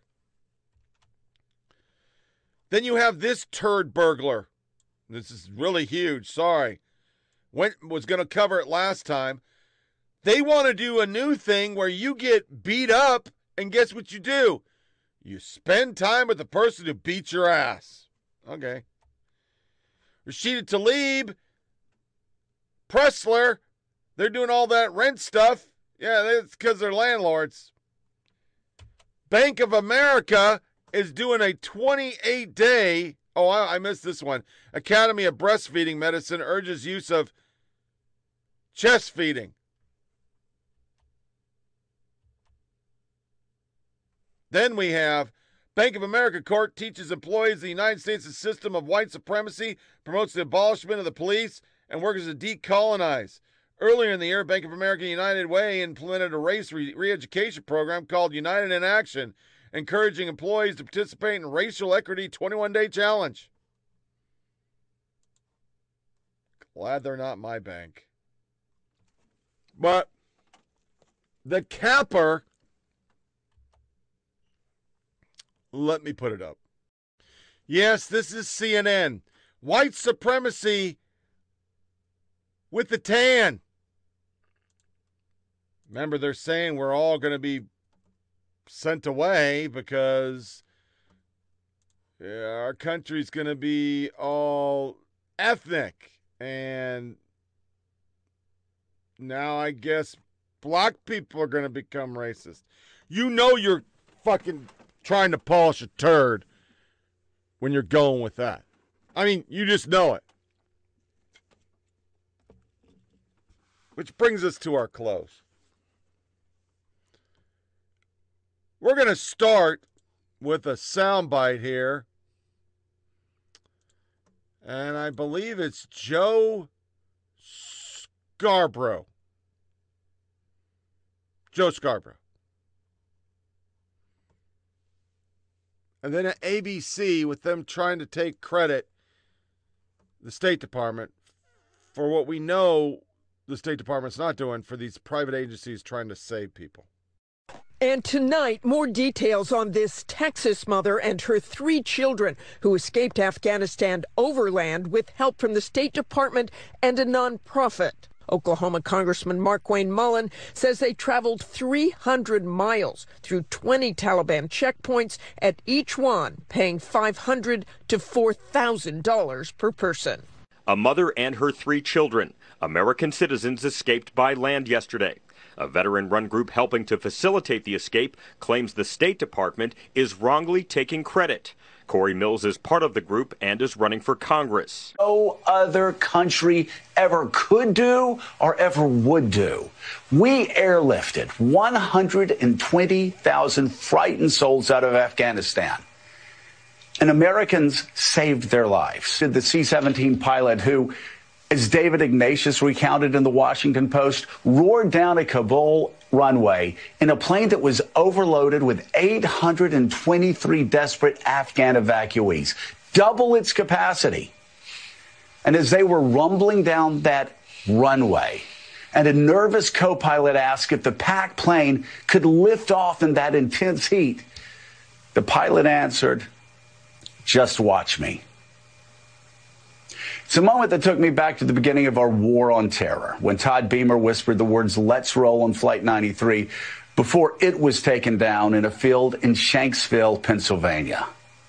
And as Carlos Lozada wrote in the Washington Post this week, the passengers of that ill-fated flight quietly voted in the back of the plane whether to rush the cockpit and take their own plane down to protect other Americans on the ground. And as stories of the goodness of Americans who are now coming together from the left, from the right, progressives, evangelicals coming together to welcome these Afghan refugees to our shores. I have no doubt that despite all of our failings and our flaws, we as a nation will continue stumbling toward the light. With September 11th this weekend, the 20th anniversary, I thought it was prudent to play some pieces from that time and what just happened 2 weeks ago. Okay, I have got to interrupt you right now. Sorry. Richard Hack, thank you very much. We appreciate the book is called Hughes. We want to go live right now and show you a picture of the World Trade Center where I understand, do we have it? No, we do not. We have a breaking story, though. We're going to come back with that in just a moment. First, this is Today on NBC.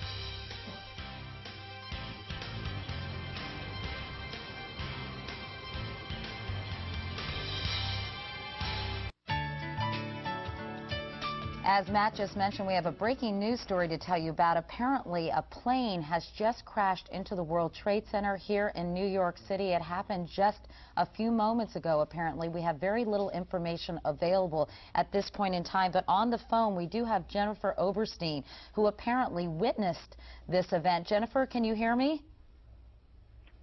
Hello? Hi, Jennifer. Hi, Katie. Hi, can you please tell me what you saw and to give me any information about what's going on there? Yes, I have to tell you, it's quite terrifying. I'm in shock right now. I came out of the subway at Bowling Green. I was heading to work in Battery Park at the Ritz-Carlton Hotel, and I come out, and I heard a boom, looked up, and there was a big ball of fire. I'm now looking north at the World Trade Center, and it is the left twin tower if I'm looking north. I'm in Battery Park right now, and you can hear the fire engines and the emergency crews behind me, and it is unbelievable. When the fire first burst, it was a...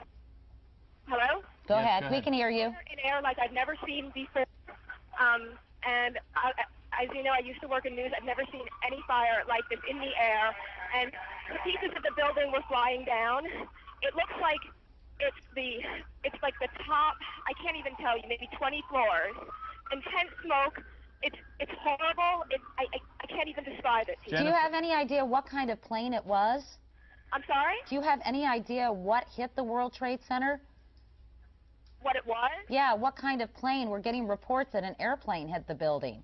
Oh, I didn't even know that. Honestly, I was walking up and it looked up and saw a big boom and fire. You know, I got to tell you, we were all saying around here that it was very interesting that it would be a bomb and it would be so high up.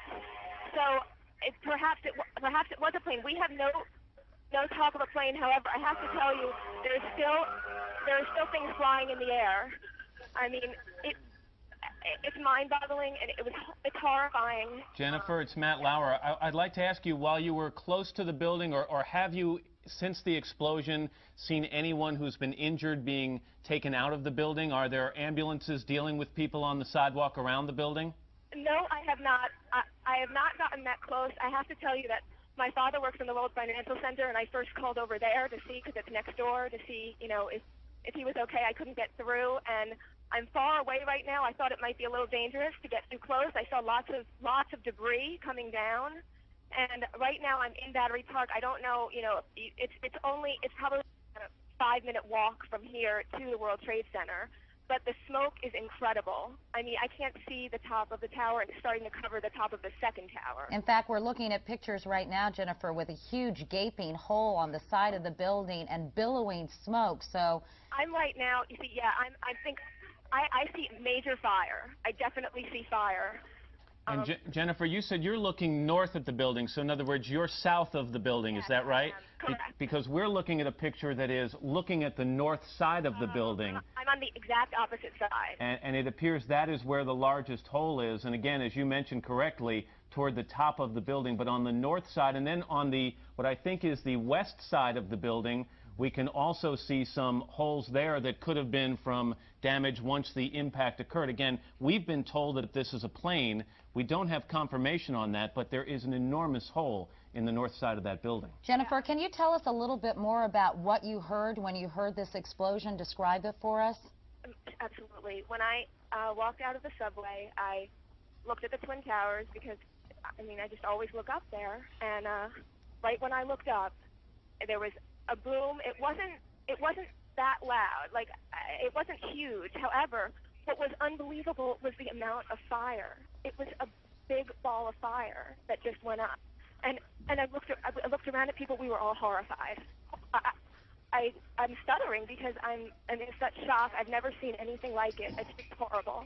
And of course, this is real cause for concern because the World Trade Center is one of the busiest office buildings here in New York, with hundreds, perhaps thousands of workers New York State Governor has his office, New York City office there. Several thousand and of course, given the time that this has happened, it's only probably appropriate to surmise that people might have been in the building. And you know, we've seen stories in the past where planes have hit buildings, small planes, and it would be hard to imagine that a small plane could create that kind of hole in a building like the World Trade Center and create the damage on the other side of the building from the sheer impact.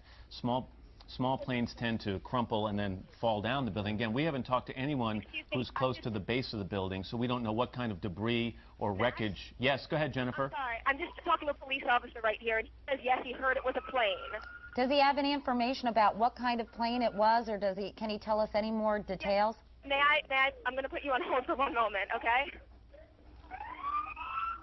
Just to recap, if you're just joining us, you're looking at dramatic pictures of New York's World Trade Center in Lower Manhattan, where a short time ago we are told that a plane crashed into the upper floors of the westernmost tower.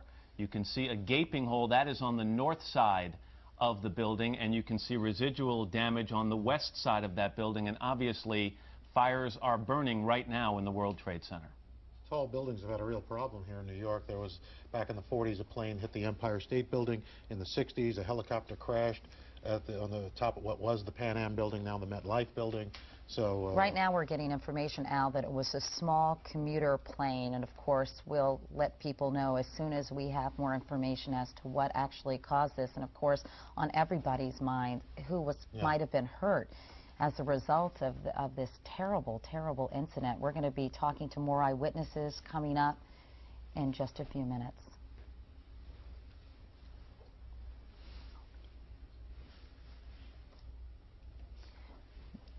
We're back at 9 o'clock Eastern time on this Tuesday morning, and we're back with dramatic pictures of an accident that has happened just a short time ago. You're looking at the World Trade Center in Lower Manhattan, where just a few minutes ago we're told that a plane, some reports are that it was a small commuter plane, crashed into the upper floors of one of the Twin Towers. You can see fire and flames or smoke billowing from that tower. There is a gaping hole on the north side of the building. That's the side you're seeing to the left-hand side of your screen right now, and other damage to the west side of that building, which is to the right side of your screen.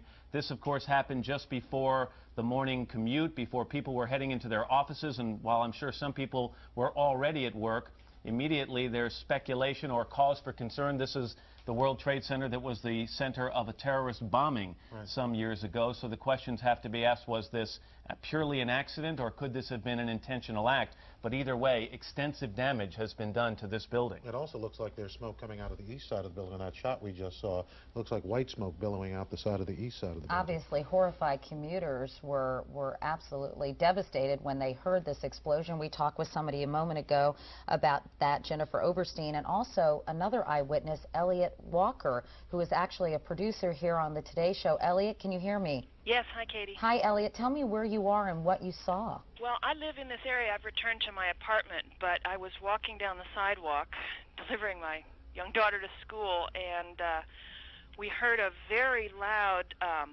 sound, the kind of sound you hear when a plane is going fast past you, followed by an enormous crash and an immediate explosion. I don't think we could feel shock waves, but we sort of felt like we did. And we were in a position where we could see the Trade Center almost immediately between the other buildings. And an enormous fireball that must have been 300 feet across was visible immediately. A secondary explosion, I think, and then plumes of smoke. There must have been a 3-block cloud of white smoke. Now, from where I was on the street a moment ago, you can in fact see smoke leaving the building on 3 sides. It seems to be coming out on at least 4 or 5 floors. The air is filled with hundreds of thousands of pieces of paper that are just sort of floating like confetti. The area is swarmed with emergency vehicles and sirens. Obviously, we're very sensitive to this kind of thing in this neighborhood. Elliot, have you, of course, because of the incident that occurred in the early 1990s, have you seen any evidence, Elliot, of people being taken out of the building?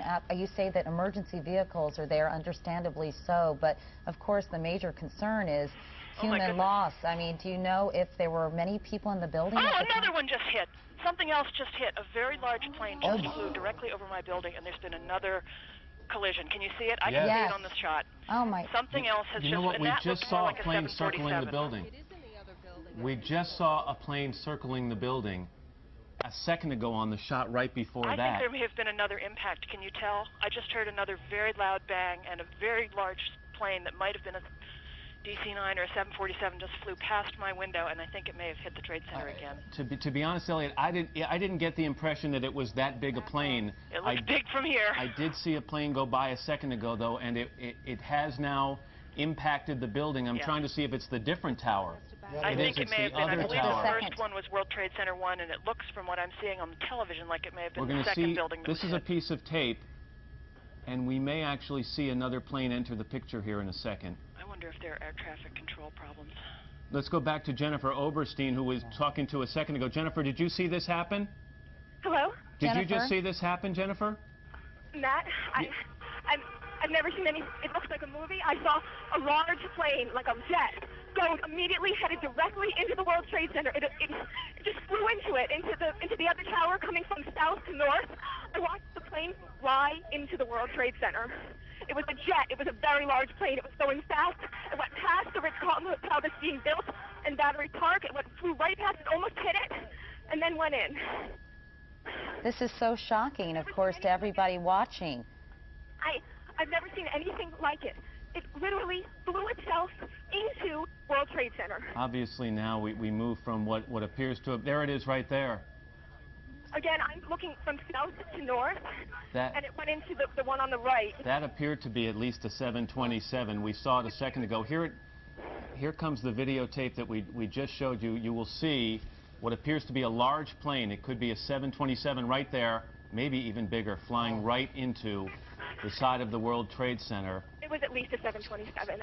It was a jet. I couldn't believe my eyes watching it right above me. And now you have to move from talk about a possible accident to talk about something deliberate that has happened here. We're going to immediately check with air traffic control in the area to find out if they had contact with either of these planes before the accident. But what we've just seen is about the most shocking videotape I've ever seen. What are the odds of two separate planes hitting both towers? Elliot, are you still there? Hello? Elliot? Yes, I'm still here, Katie. So, Elliot, what can you see right now from your perspective? I don't face in that direction. I can't see anything personally. It is completely impossible to understand why this is happening and to figure out what in the world is going on. I think we have to be grateful Ali that the first Eberhard plane hit before 9 a.m., but it's now after 9 a.m., and I just wonder how many people were in those offices. Well, hopefully that they were evacuated following the first incident, and we can only hope that there was a very short period of time from when we first learned about this was probably about 8:50 Eastern Time. The second incident occurred about 9:05. And so obviously that would be a short amount of time to get people out of the building. Ali Eberhard is another witness who is on the ground. Ali, can you hear me? Yes, hello. Please tell me what you're seeing. Well, I live in Lower Manhattan. I face the north tower, the north side where the first plane crashed into the building. And right now there's a lot of chaos on the ground, a lot of emergency vehicles. Everyone from the World Financial Center has exited and is walking north up to Battery Park North. There's just mass and mass of people walking north uptown of Manhattan. I was happened to look on the first tower, and I actually saw people waving where the first plane crashed through, and then it was unbelievable seeing the second jet come crashing into the second tower. What is going on?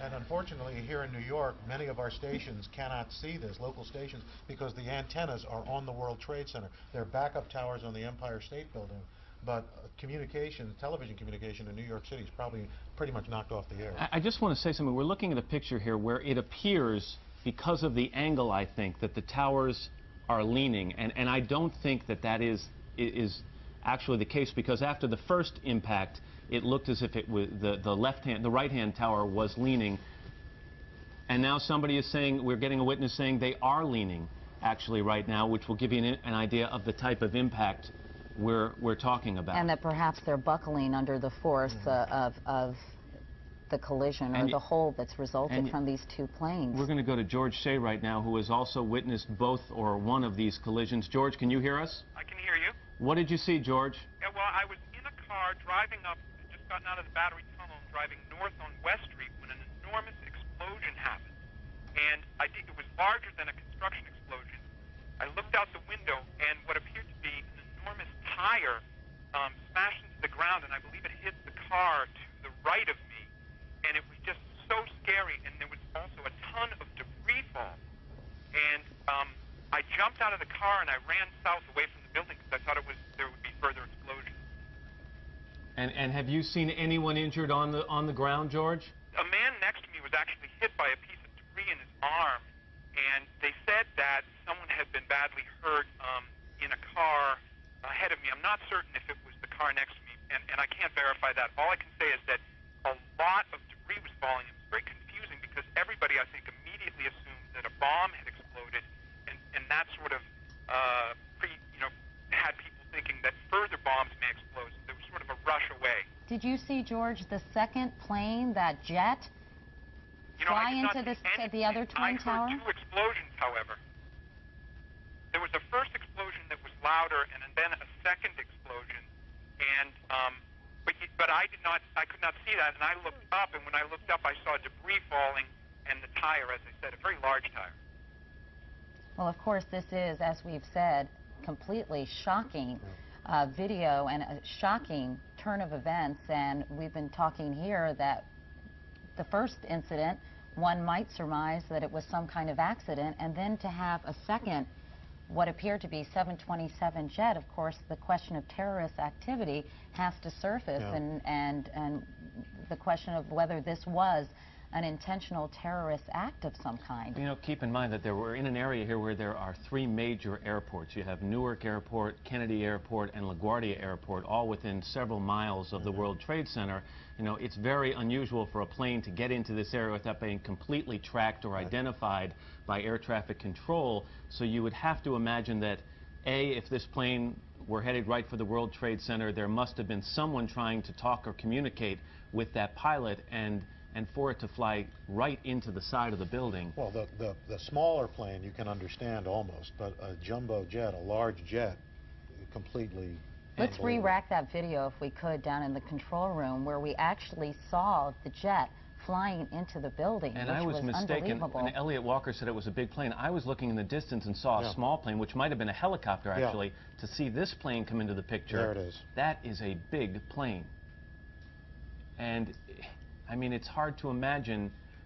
It's a 737, we're now being told, and flying directly into the midsection of the, what would be the eastern tower of the World Trade Center. I'm wondering if Jennifer Oberstein is still on the phone. Do we still have Jennifer on the phone? She's actually not on the phone because she was near a police officer. At least we could have perhaps gotten more information from that officer. Needless to say, it's pandemonium, I am sure, down there, and we gathered that from even the eyewitnesses with whom we spoke, and how terrifying this was for them to see. And you can only imagine, as you get closer to the Twin Towers, a New York landmark, what the scene must be like there. You know, you talked about the buildings looking like they're buckled. They're designed to have a 2-degree sway in either direction because of the height of the building and to be able to deal with wind and stress, but something like that is more than it's probably designed for. We want to go now out to Jane Daranowski, who I understand is a television producer here in New York. Jane, can you hear me? Yes, I can hear you. I'm down here near the World Trade Center. I was walking down 6th Avenue this morning at 8:42 a.m. A group of us saw a plane veer through the buildings. Then we saw a huge cloud of smoke, and then fire came out of one of the towers. Here, it's near the upper floor, as you can probably see with your chopper shots. And then about 10 minutes ago, a second explosion in the second tower. Lower down, that was not affected by the plane, so I'm not quite sure what happened there. But right now there's a huge gaping hole in one of the towers, and the other building is on fire. The team down here is swarmed with emergency vehicles and sirens. Have you obviously, we're very sensitive to this kind of thing in this neighborhood. Elliot, have you, of course, because of the incident that occurred in the early 1990s, have you seen any evidence, Elliot, of people being taken out of the building? You say that emergency vehicles are there, understandably so, but of course the major concern is human loss. I mean, do you know if there were many people in the building? Oh, another one just hit. Something else just hit. A very large plane just flew directly over my building, and there's been something else has you know what? We just saw a plane circling the building. We just saw a plane circling the building a second ago on the shot right before that. I think there may have been another impact. Can you tell? I just heard another very loud bang, and a very large plane that might have been a DC-9 or a 747 just flew past my window, and I think it may have hit the Trade Center again. To be honest, Elliot, I didn't get the impression that it was that big a plane. It looks big from here. I did see a plane go by a second ago, though, and it has now impacted World Trade Center 1, and it looks, from what I'm seeing on the television, like it may have been the second building that was hit. This is a piece of tape, and we may actually see another plane enter the picture here in a second. I wonder if there are air traffic control problems. Let's go back to Jennifer Oberstein, who was talking to a second ago. Jennifer, did you see this happen? Hello? Did you just see this happen, Jennifer? Matt, I've never seen any. It looks like a movie. I saw a large plane, like a jet, goes immediately headed directly into the World Trade Center. It just flew into it, into the other tower coming from south to north. I watched the plane fly into the World Trade Center. It was a jet. It was a very large plane. It was going fast. It went past the Ritz-Carlton Hotel that's being built in Battery Park. It flew right past it, almost hit it, and then went in. Join another one of our New York affiliates, WABC, for their live coverage. Plane overhead, and then all of a sudden I thought it sounded kind of louder. Then I looked up, and all of a sudden it smashed right dead into the center of the World Trade Center. Big flash of flame. Fire coming out from all over. Then all the bricks is a huge hole right now. It almost looks like the plane probably went through. I'm not sure. Winston, can you see? Are you on the north side there where the plane made contact? Yes, I am. Now, when you say a huge hole, one of our earlier witnesses, Libby Clark, said not much of the plane came down off the building. Much of it went totally right into the building. It's in the building, from what you can see. Right. Now, can you see if there's a lot of debris downstairs, Winston? No, because it looked like it inverted. With the impact, everything went inside the building. Inside. The only thing that came out was a little bit of the outside awning. But I'd say the hole is, let me just get a better look right now. Okay, go ahead. I'd say the hole takes about, looks about 6, 7 floors were taken out. And there's more explosions right now. Hold on, people are running. Winston, hold on just a moment. We've got an explosion inside. The building's exploding right now. You got people running up the street. Okay. Hold on, I'll tell you what's going on. Okay, just put Winston on pause there for just a moment. Okay, the whole building just exploded some more. The whole top part. Okay. The building's still intact. People are running up the streets. Am I still connected?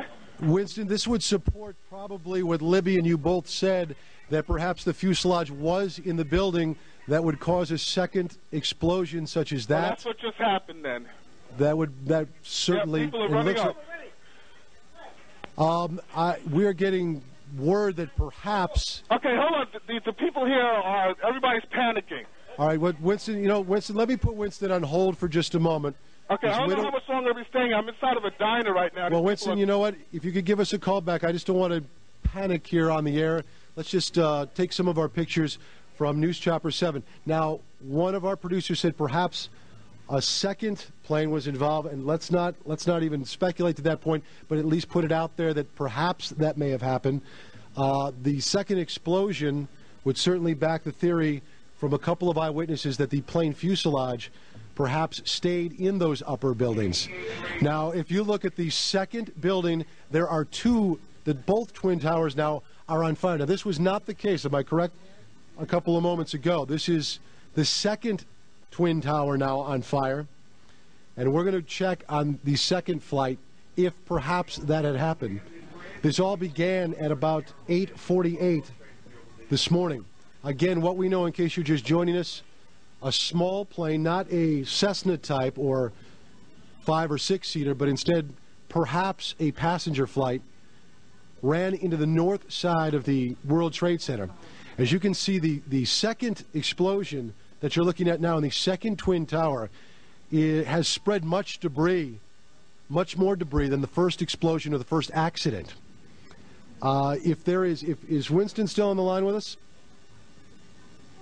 Okay, he's not there, but do we have, I'll just talk to my producer, do we have an eyewitness that perhaps sees better than we do from these pictures? Again, you can see that there is debris falling off.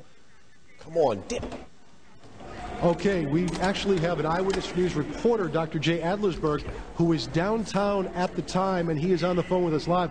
Dr. Jay, what can you tell us? Hello, Steve. I'm actually uptown at 86th and Riverside. I can see the World Trade Center from about half the building up to the top.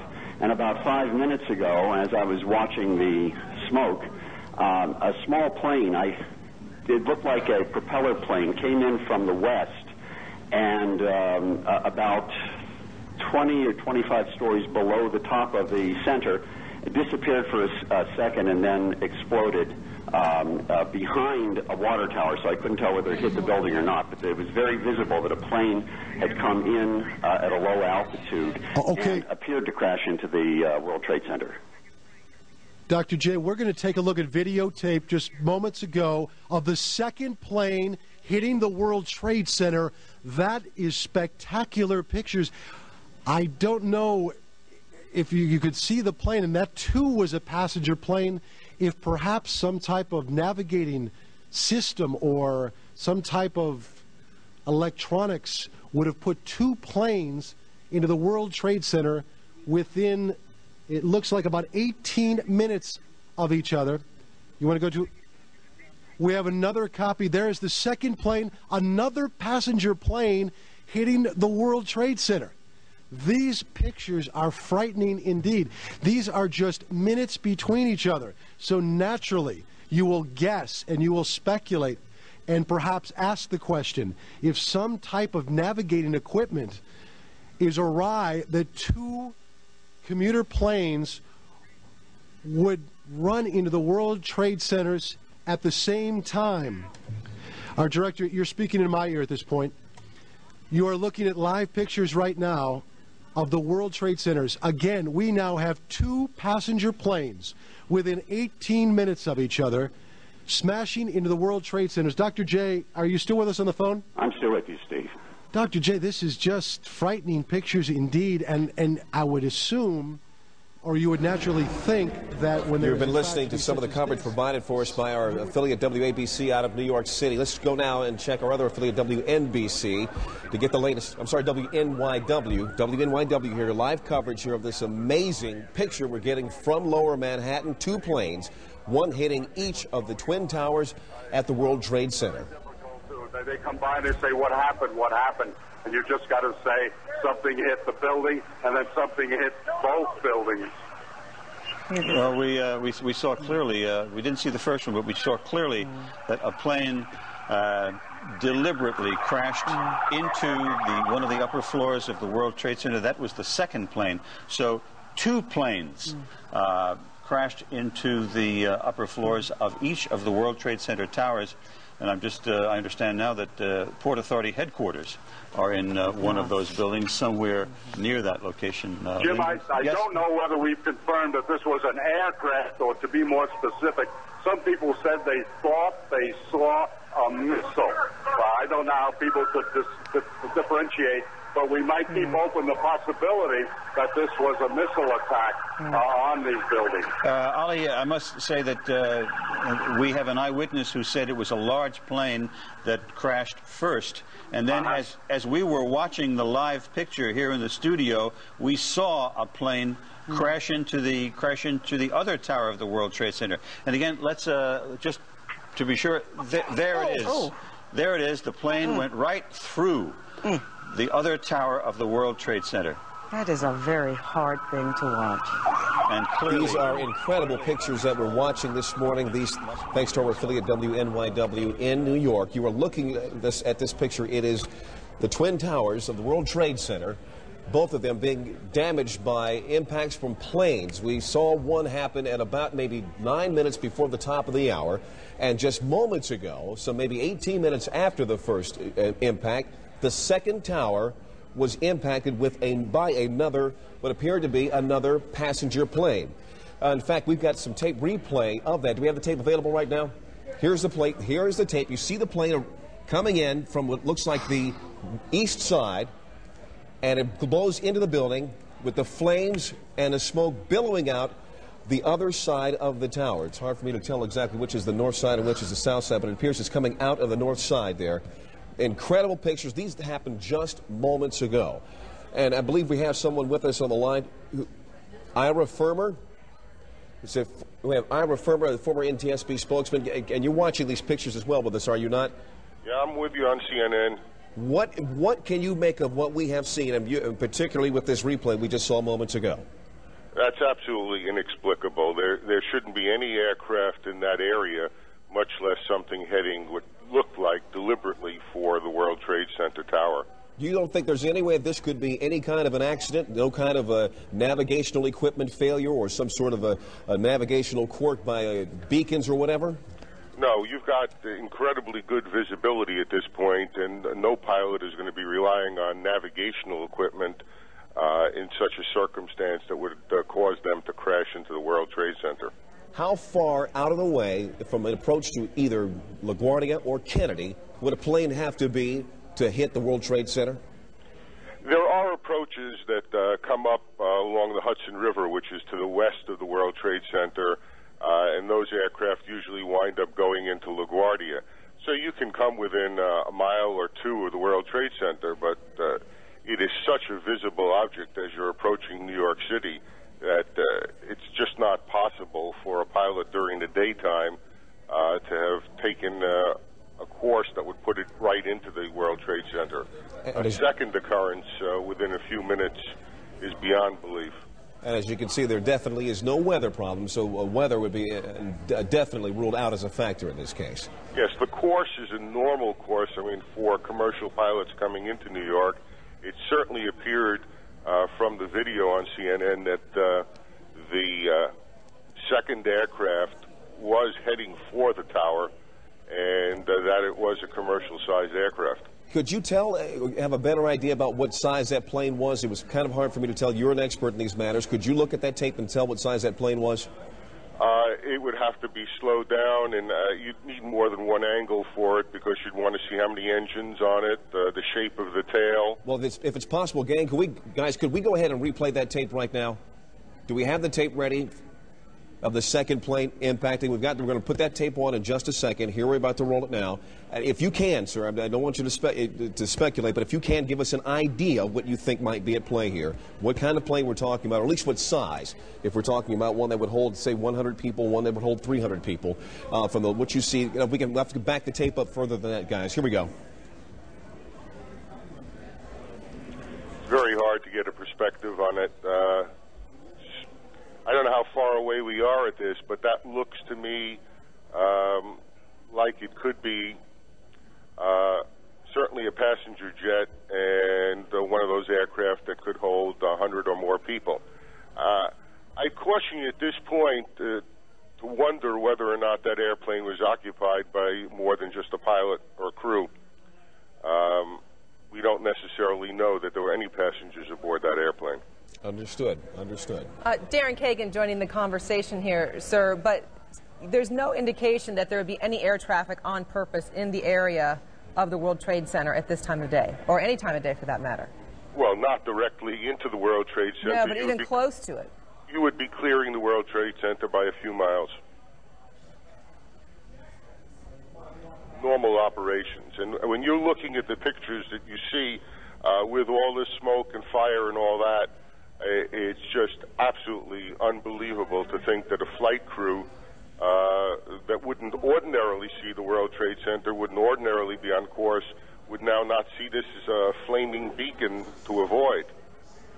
Let me ask you this about the airspace. Given that it appears that two different airplanes have flown into the World Trade Center in 18 minutes, is it possible to shut down that airspace and keep another plane from doing something just like it? I don't think that this represents an accident, and so I don't think that we're talking about having to now keep other aircraft away. This picture that CNN is broadcasting live is probably from a range of a couple of miles away, and you can see that. No, certainly that, but if there was somebody who intentionally was trying to do the same thing again, is there a way to shut down the airspace to keep planes out? No, you can't shut down airspace. There's no gate, there's no fence in airspace. All you can do is broadcast that airspace is closed. But if someone is intent on breaking through it, that happens with our military airspace all the time off the coast. I want to bring up a couple points right now, if I may. We have just been told that President Bush has been informed of this incredible tragedy happening in New York. He did have an event scheduled at 9:30 this morning, which we were going to cover here. He has just canceled that event. We expect he will probably have some comments fairly soon, and we will bring those to you live the moment that we understand he is available. But I'd like to ask you once again, Ira, if I can get back to asking you about this particular crash. Is it possible that those who are tracking planes either at LaGuardia through the radar, can I give us some more information about exactly what happened here? Were these planes, I guess, using beacons to come in, or if there's some sort of identification of these planes as they approached the New York area? Yes, there should be if they were under air traffic control. You've got one eyewitness telling you that the first aircraft flew from Westchester and flew down through Manhattan and directly into the World Trade Center. Presumably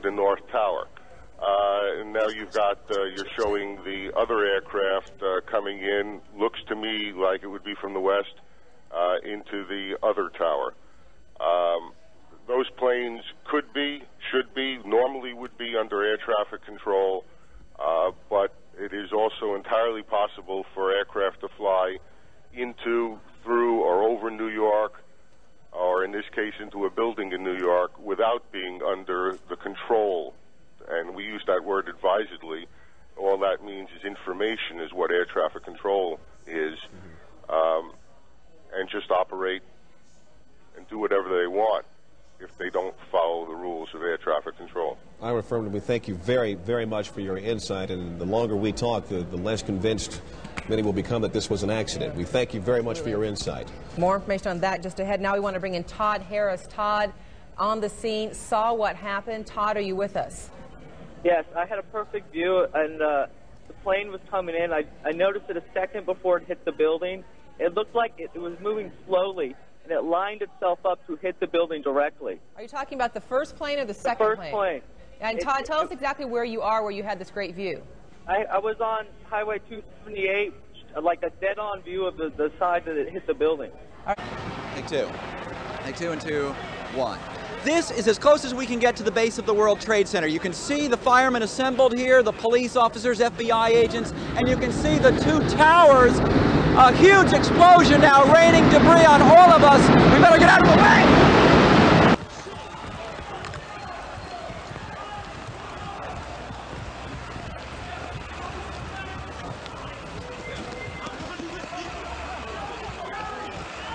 Keep going, let's go!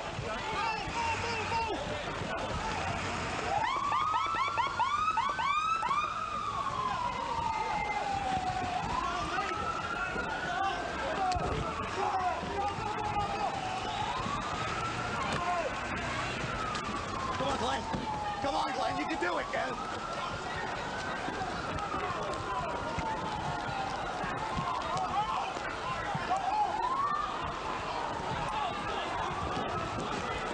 Keep coming, Glenn, come on.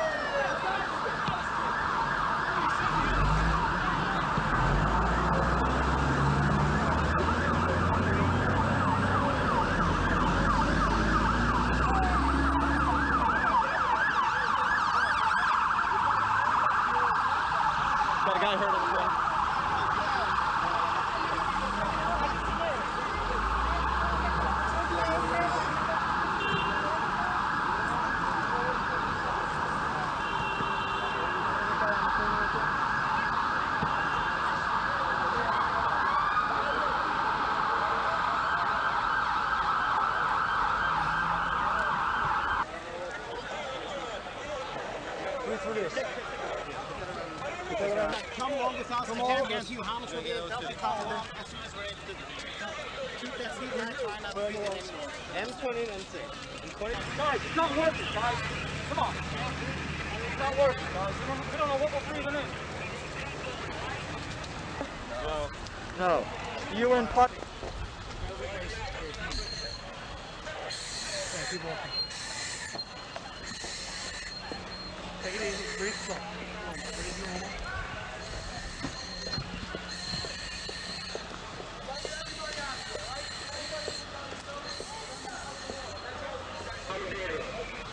Sergeant Churchill on here. Sergeant Churchill on here. All right now.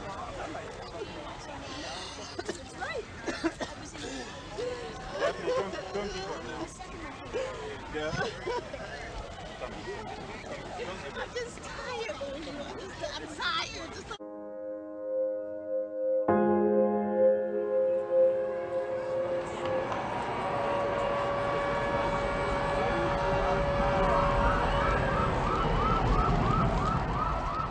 I took an express subway train from Times Square to Chambers Street, which is the stop just before the World Trade Center. The first thing I saw was the two World Trade Centers. Both of them had smoke and fire coming from them.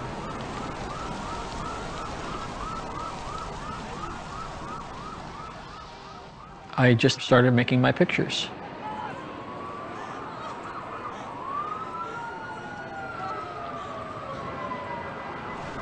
I was photographing the burning building when EMT says, "Oh my gosh, look at that." And we started seeing people coming down out of the building. 804 in building 2. 80 people trapped. 204,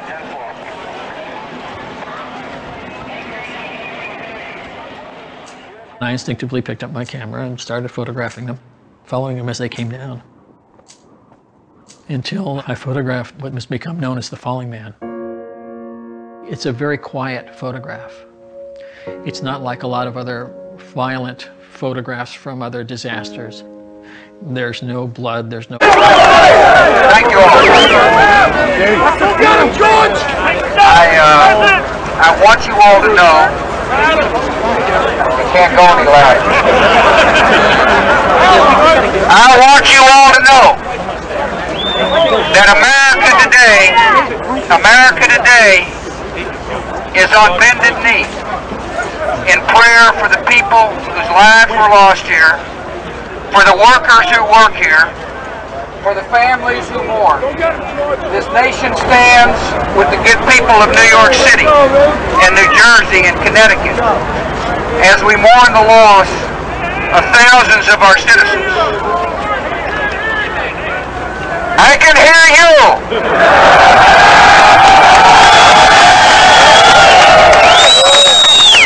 I can hear you, the rest of the world hears you, and the people who knock these buildings down will hear all of us soon. Towards the north, towards Pressler's locations. We took fire from a ridgeline in a compound, and the decision was pretty easy. Go down to the compound, take the compound. So immediately we sent a squad down there to assault that and secure it. In this room, we recovered approximately 10 AK-47s out of here, about 40 magazines. They found that the fighters, as soon as the bomb started dropping, had done some ritual shaving of their beards or something, and that had grabbed their weapons and left and gone up high. There were teapots that were still hot, embers and coals that were still hot that were left over from their fires, and they left a whole bunch of other things like bomb-making materials and manuals and mortar tubes and everything else in that little camp. So we definitely surprised them, and there were definitely no families there at all.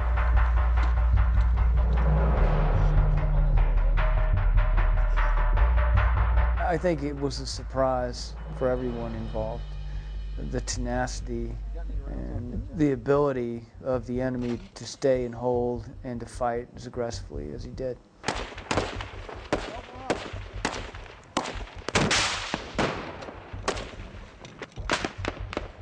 I remember Colonel Wiercinski said, "Don't get drawn into a firefight and get bogged down and get sucked into a fight that you don't need to get sucked into, either in the town or en route to your blocking position. Get up in the blocking position, get the high ground, get set, and Zia's going to come in, and all these other forces are going to come sweeping in the valley. We stayed on mission other than the initial contact, but I think we had to do that just to get off the LZ so we can get into the positions we needed to occupy. Come on, Fred.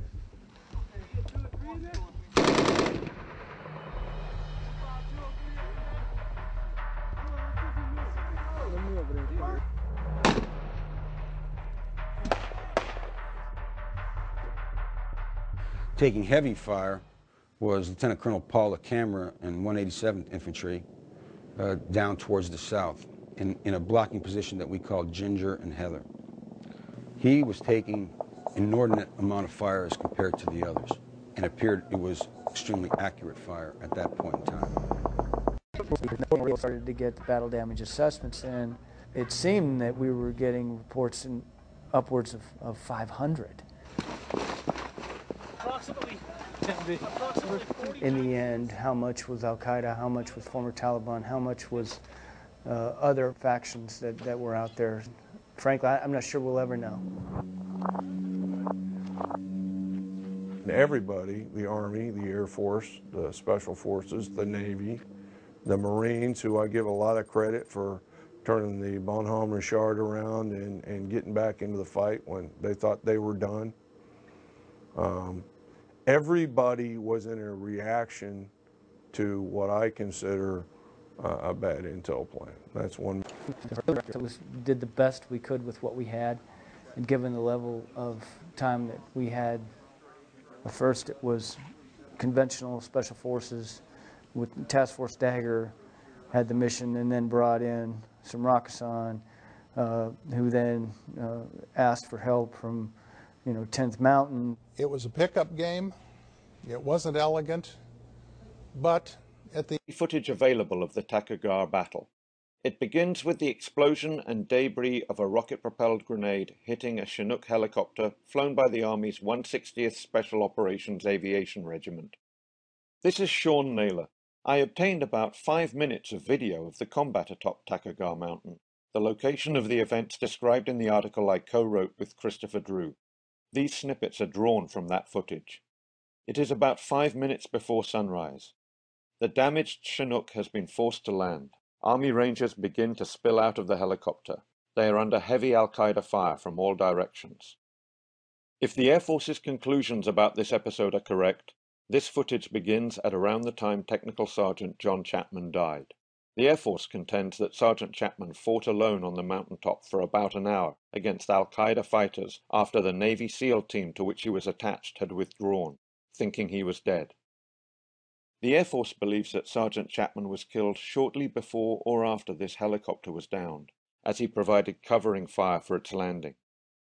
In one segment of this video, you can see small black dots below the helicopter that represent muzzle flashes, as a Ranger fires while advancing towards Al-Qaeda fighters holed up in shallow bunkers hidden underneath trees.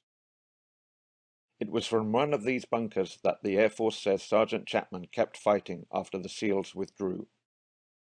Although we don't think Sergeant Chapman appears on this video, we're showing it to you because it's rare to get an uncensored look at such a violent and frankly very secret at the time mission that involves so much human drama. It also illustrates for our readers how difficult it is to decipher exactly what is occurring on that mountaintop, even with the advantage of full motion video. And that helps explain.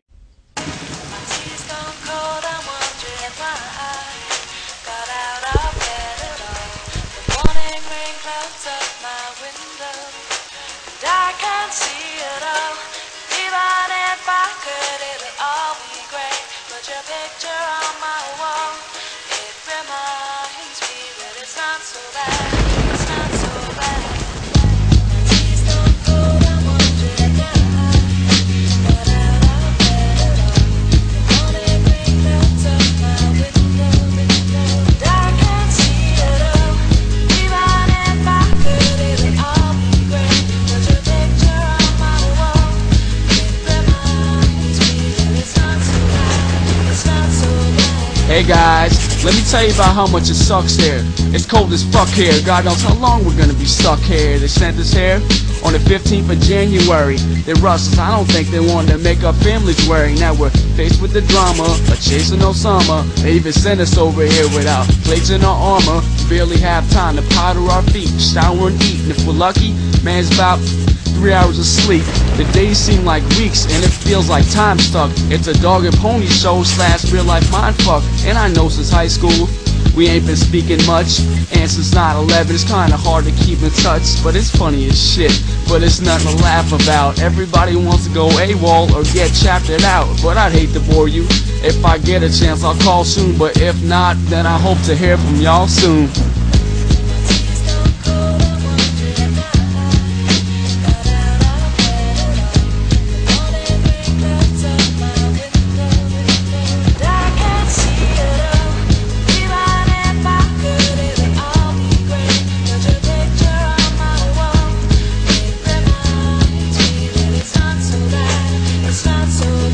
Hey guys, I think I might have got your address wrong or something, or I'm guessing y'all must be busy with the prom or something. Anyways, I still haven't seen a decent female. I'm like the bitch boy. I got put on all the recent details, and lately I can see myself turning bitch, cause I spent all of yesterday burning shit. And I'm sorry, I don't mean to seem so bitter, but I bet you would be too if they sent you to clean those shitters. Take for instance, when you seen the Twin Towers fall, make it different shit. They had us cleaning shower stalls, thinking to myself, man, there's gotta be a way out. But every day I wake up to another fucking layout. This isn't HBO, we're no band of brothers, and to tell you the truth, most of us can't stand each other. Ask my squad leader, every time he opens his mouth, and if he flips out again, I'ma wind up choking him out. Cause he acts like we gotta be as hard as Rambo. He don't understand, they only brought us here to guard some ammo. What's a little extra duty? You can take my rank, you can have half my pay, still ain't gonna break the bank. They got me rushing the guard like it's something to hurry about. If they cross Article 15, it's like promotions, I got nothing to worry about. If I was a civilian, I wonder how much better I feel. But I gotta go for now, I'll be checking for the letter in the mail.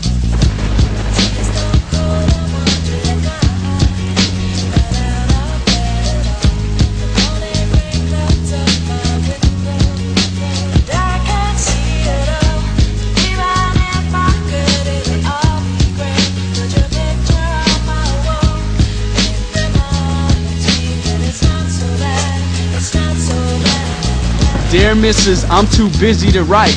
He's in Afghanistan, I wonder, is he alright? And to think, I thought I knew y'all better than that. Cause like an idiot, I was wondering where your letters are at. But the truth is, everybody goes on without you. And America really doesn't give two shits about you. And you know I'm not the type to live in the past, but I took all your pictures off my wall and threw them shits in the trash. It's cause I moved on up, decided to chance it alone. Now y'all are too good to pick up a pen or answer the phone. Through all that bullshit, I'm still the same guy. When I put it in the retrospect, I should've aimed high, cause on TV it's an army of one, but it's hardly as fun. You know, anybody signed up till if they were smart he would run. And if I'd have known customs was gonna be like that on the way back, I would've stuffed at least a pound of hash in my A-bag. It's stupid, nobody in their right mind to stay. You come home and these bitches still won't give you the time of day. And then there's ideas you don't wanna try to explore, like while you were gone, your girl was fucking. Understand that if active duty military actually get deployed within the United States, that weapon is not just pointed at other people, other countries. It's pointed at you. If you do not get in your house when I tell you to, you become the enemy. Martial law.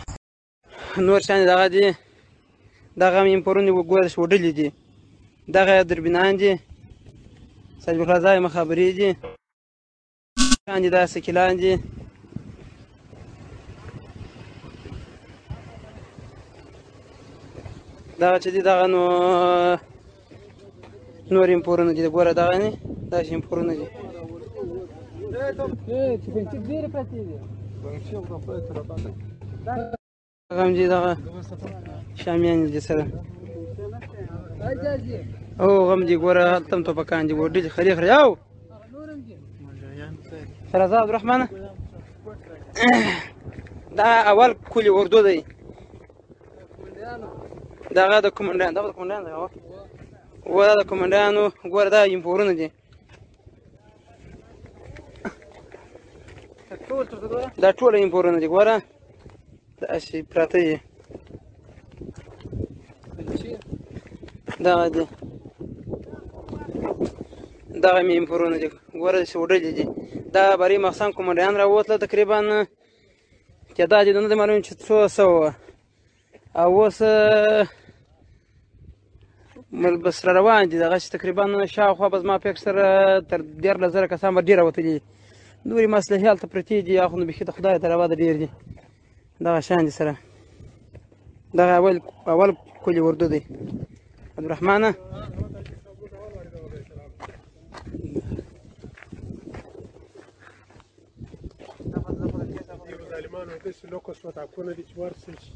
او دغه نه خامخا دغه دی نو د دې سودا نه وه چې ولاړ شي افغانستان سره دا د مجاهدینو په وینو برکت دی وسو اتلس امپور دي وسو اتلس امپور دته ماشتغل شوی او په دا کنده کې وسو اتلس امپور و دا ماش خالي وسو اتلس امپور دا وتلی داخله دا امپور نه پرته یو سلو اتویشت کې یو سلو دیرش تانې ما د کومندیانو ته پنګچې دي امریکایي ته پنګچې یو سلو اتویشت تانې کومندیانو ته پنګچې دي ښه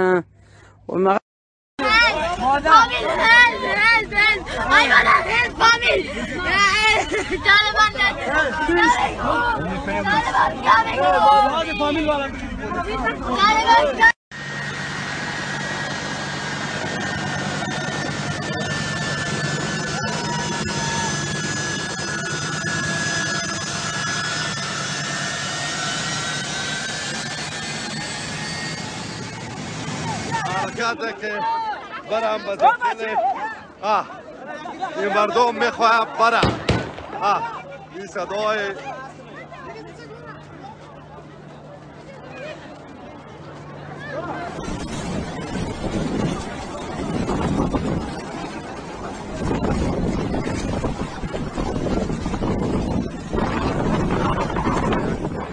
از صبح 8 بجه که این موترها مقسم بند است تا بالا کلش بند است کاملا تا سر بند است مردم کلش پیاده میدوند.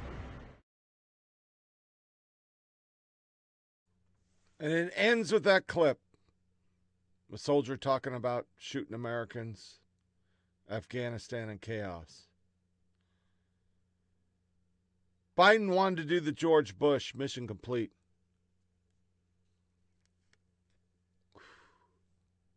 It's not what he got. He'll never be held responsible for it. And it's not all his fault. There's a lot of people that fuck this up. But that we can so quickly frickin' turn off of Afghanistan and move on to their social change bullshit shows you why I do this show. The media are not serious people. The media are just a political arm of one of our parties who spend most of their time hating America. 20 years ago, our lives were changed forever. If you're my age. Even if it was just the inconvenience of getting on an airplane, it all changed. I was of the age that I knew it was going to change. I remember being right here in this room. We had a big screen TV with the kids, and I walked outside because I didn't want to see them cry because I knew everything was changing. I then spent 4 years not coming home. It was garbage. And now I sit here 20 years later, like many vets, was it worth it? How much my life was altered.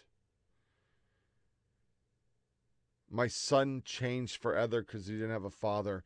My daughter doesn't even talk to us because we just broke apart as a family because we weren't one. And we're one of many. Marriages destroyed. Every one of us of age will carry something from September 11th the rest of our lives. It was horrible. And now 20 years, it seems like we've forgotten all those things.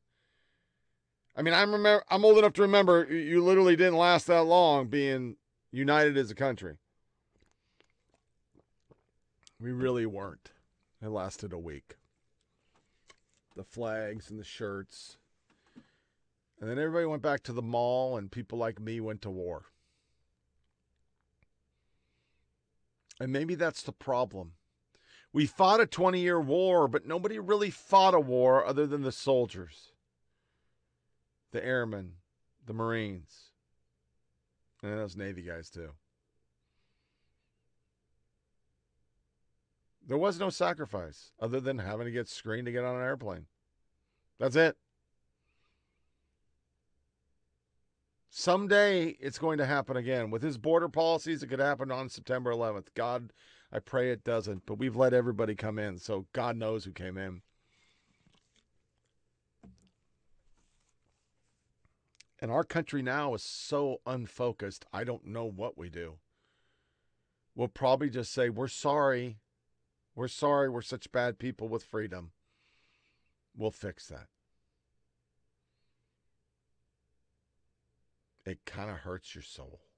So, this wraps up another episode of Flyover Politic Podcast. Please feel free to share with your family and friends. Go to FUPPodcast.com where you find this video, last video, and every other show with links to Rumble and SoundCloud. This weekend, please pause and remember those who lost so much. All the soldiers who have fallen since that day, 20 years ago. The media will be talking about climate change and abortion and how they can figure out to keep those 80 voting laws that they got so they could get their guy elected. We need to pause and remember. We need to never forget that day. It's not a one-off. Make sure you don't give the yeah. Spend time with your family. I will do another show. It's either Tuesday or Wednesday next week, so we're doing it 14th or 15th. It's my next day off. Taking days off now, and we'll do another podcast. Until then, God be with you all. Love your family, and I will talk to you next week.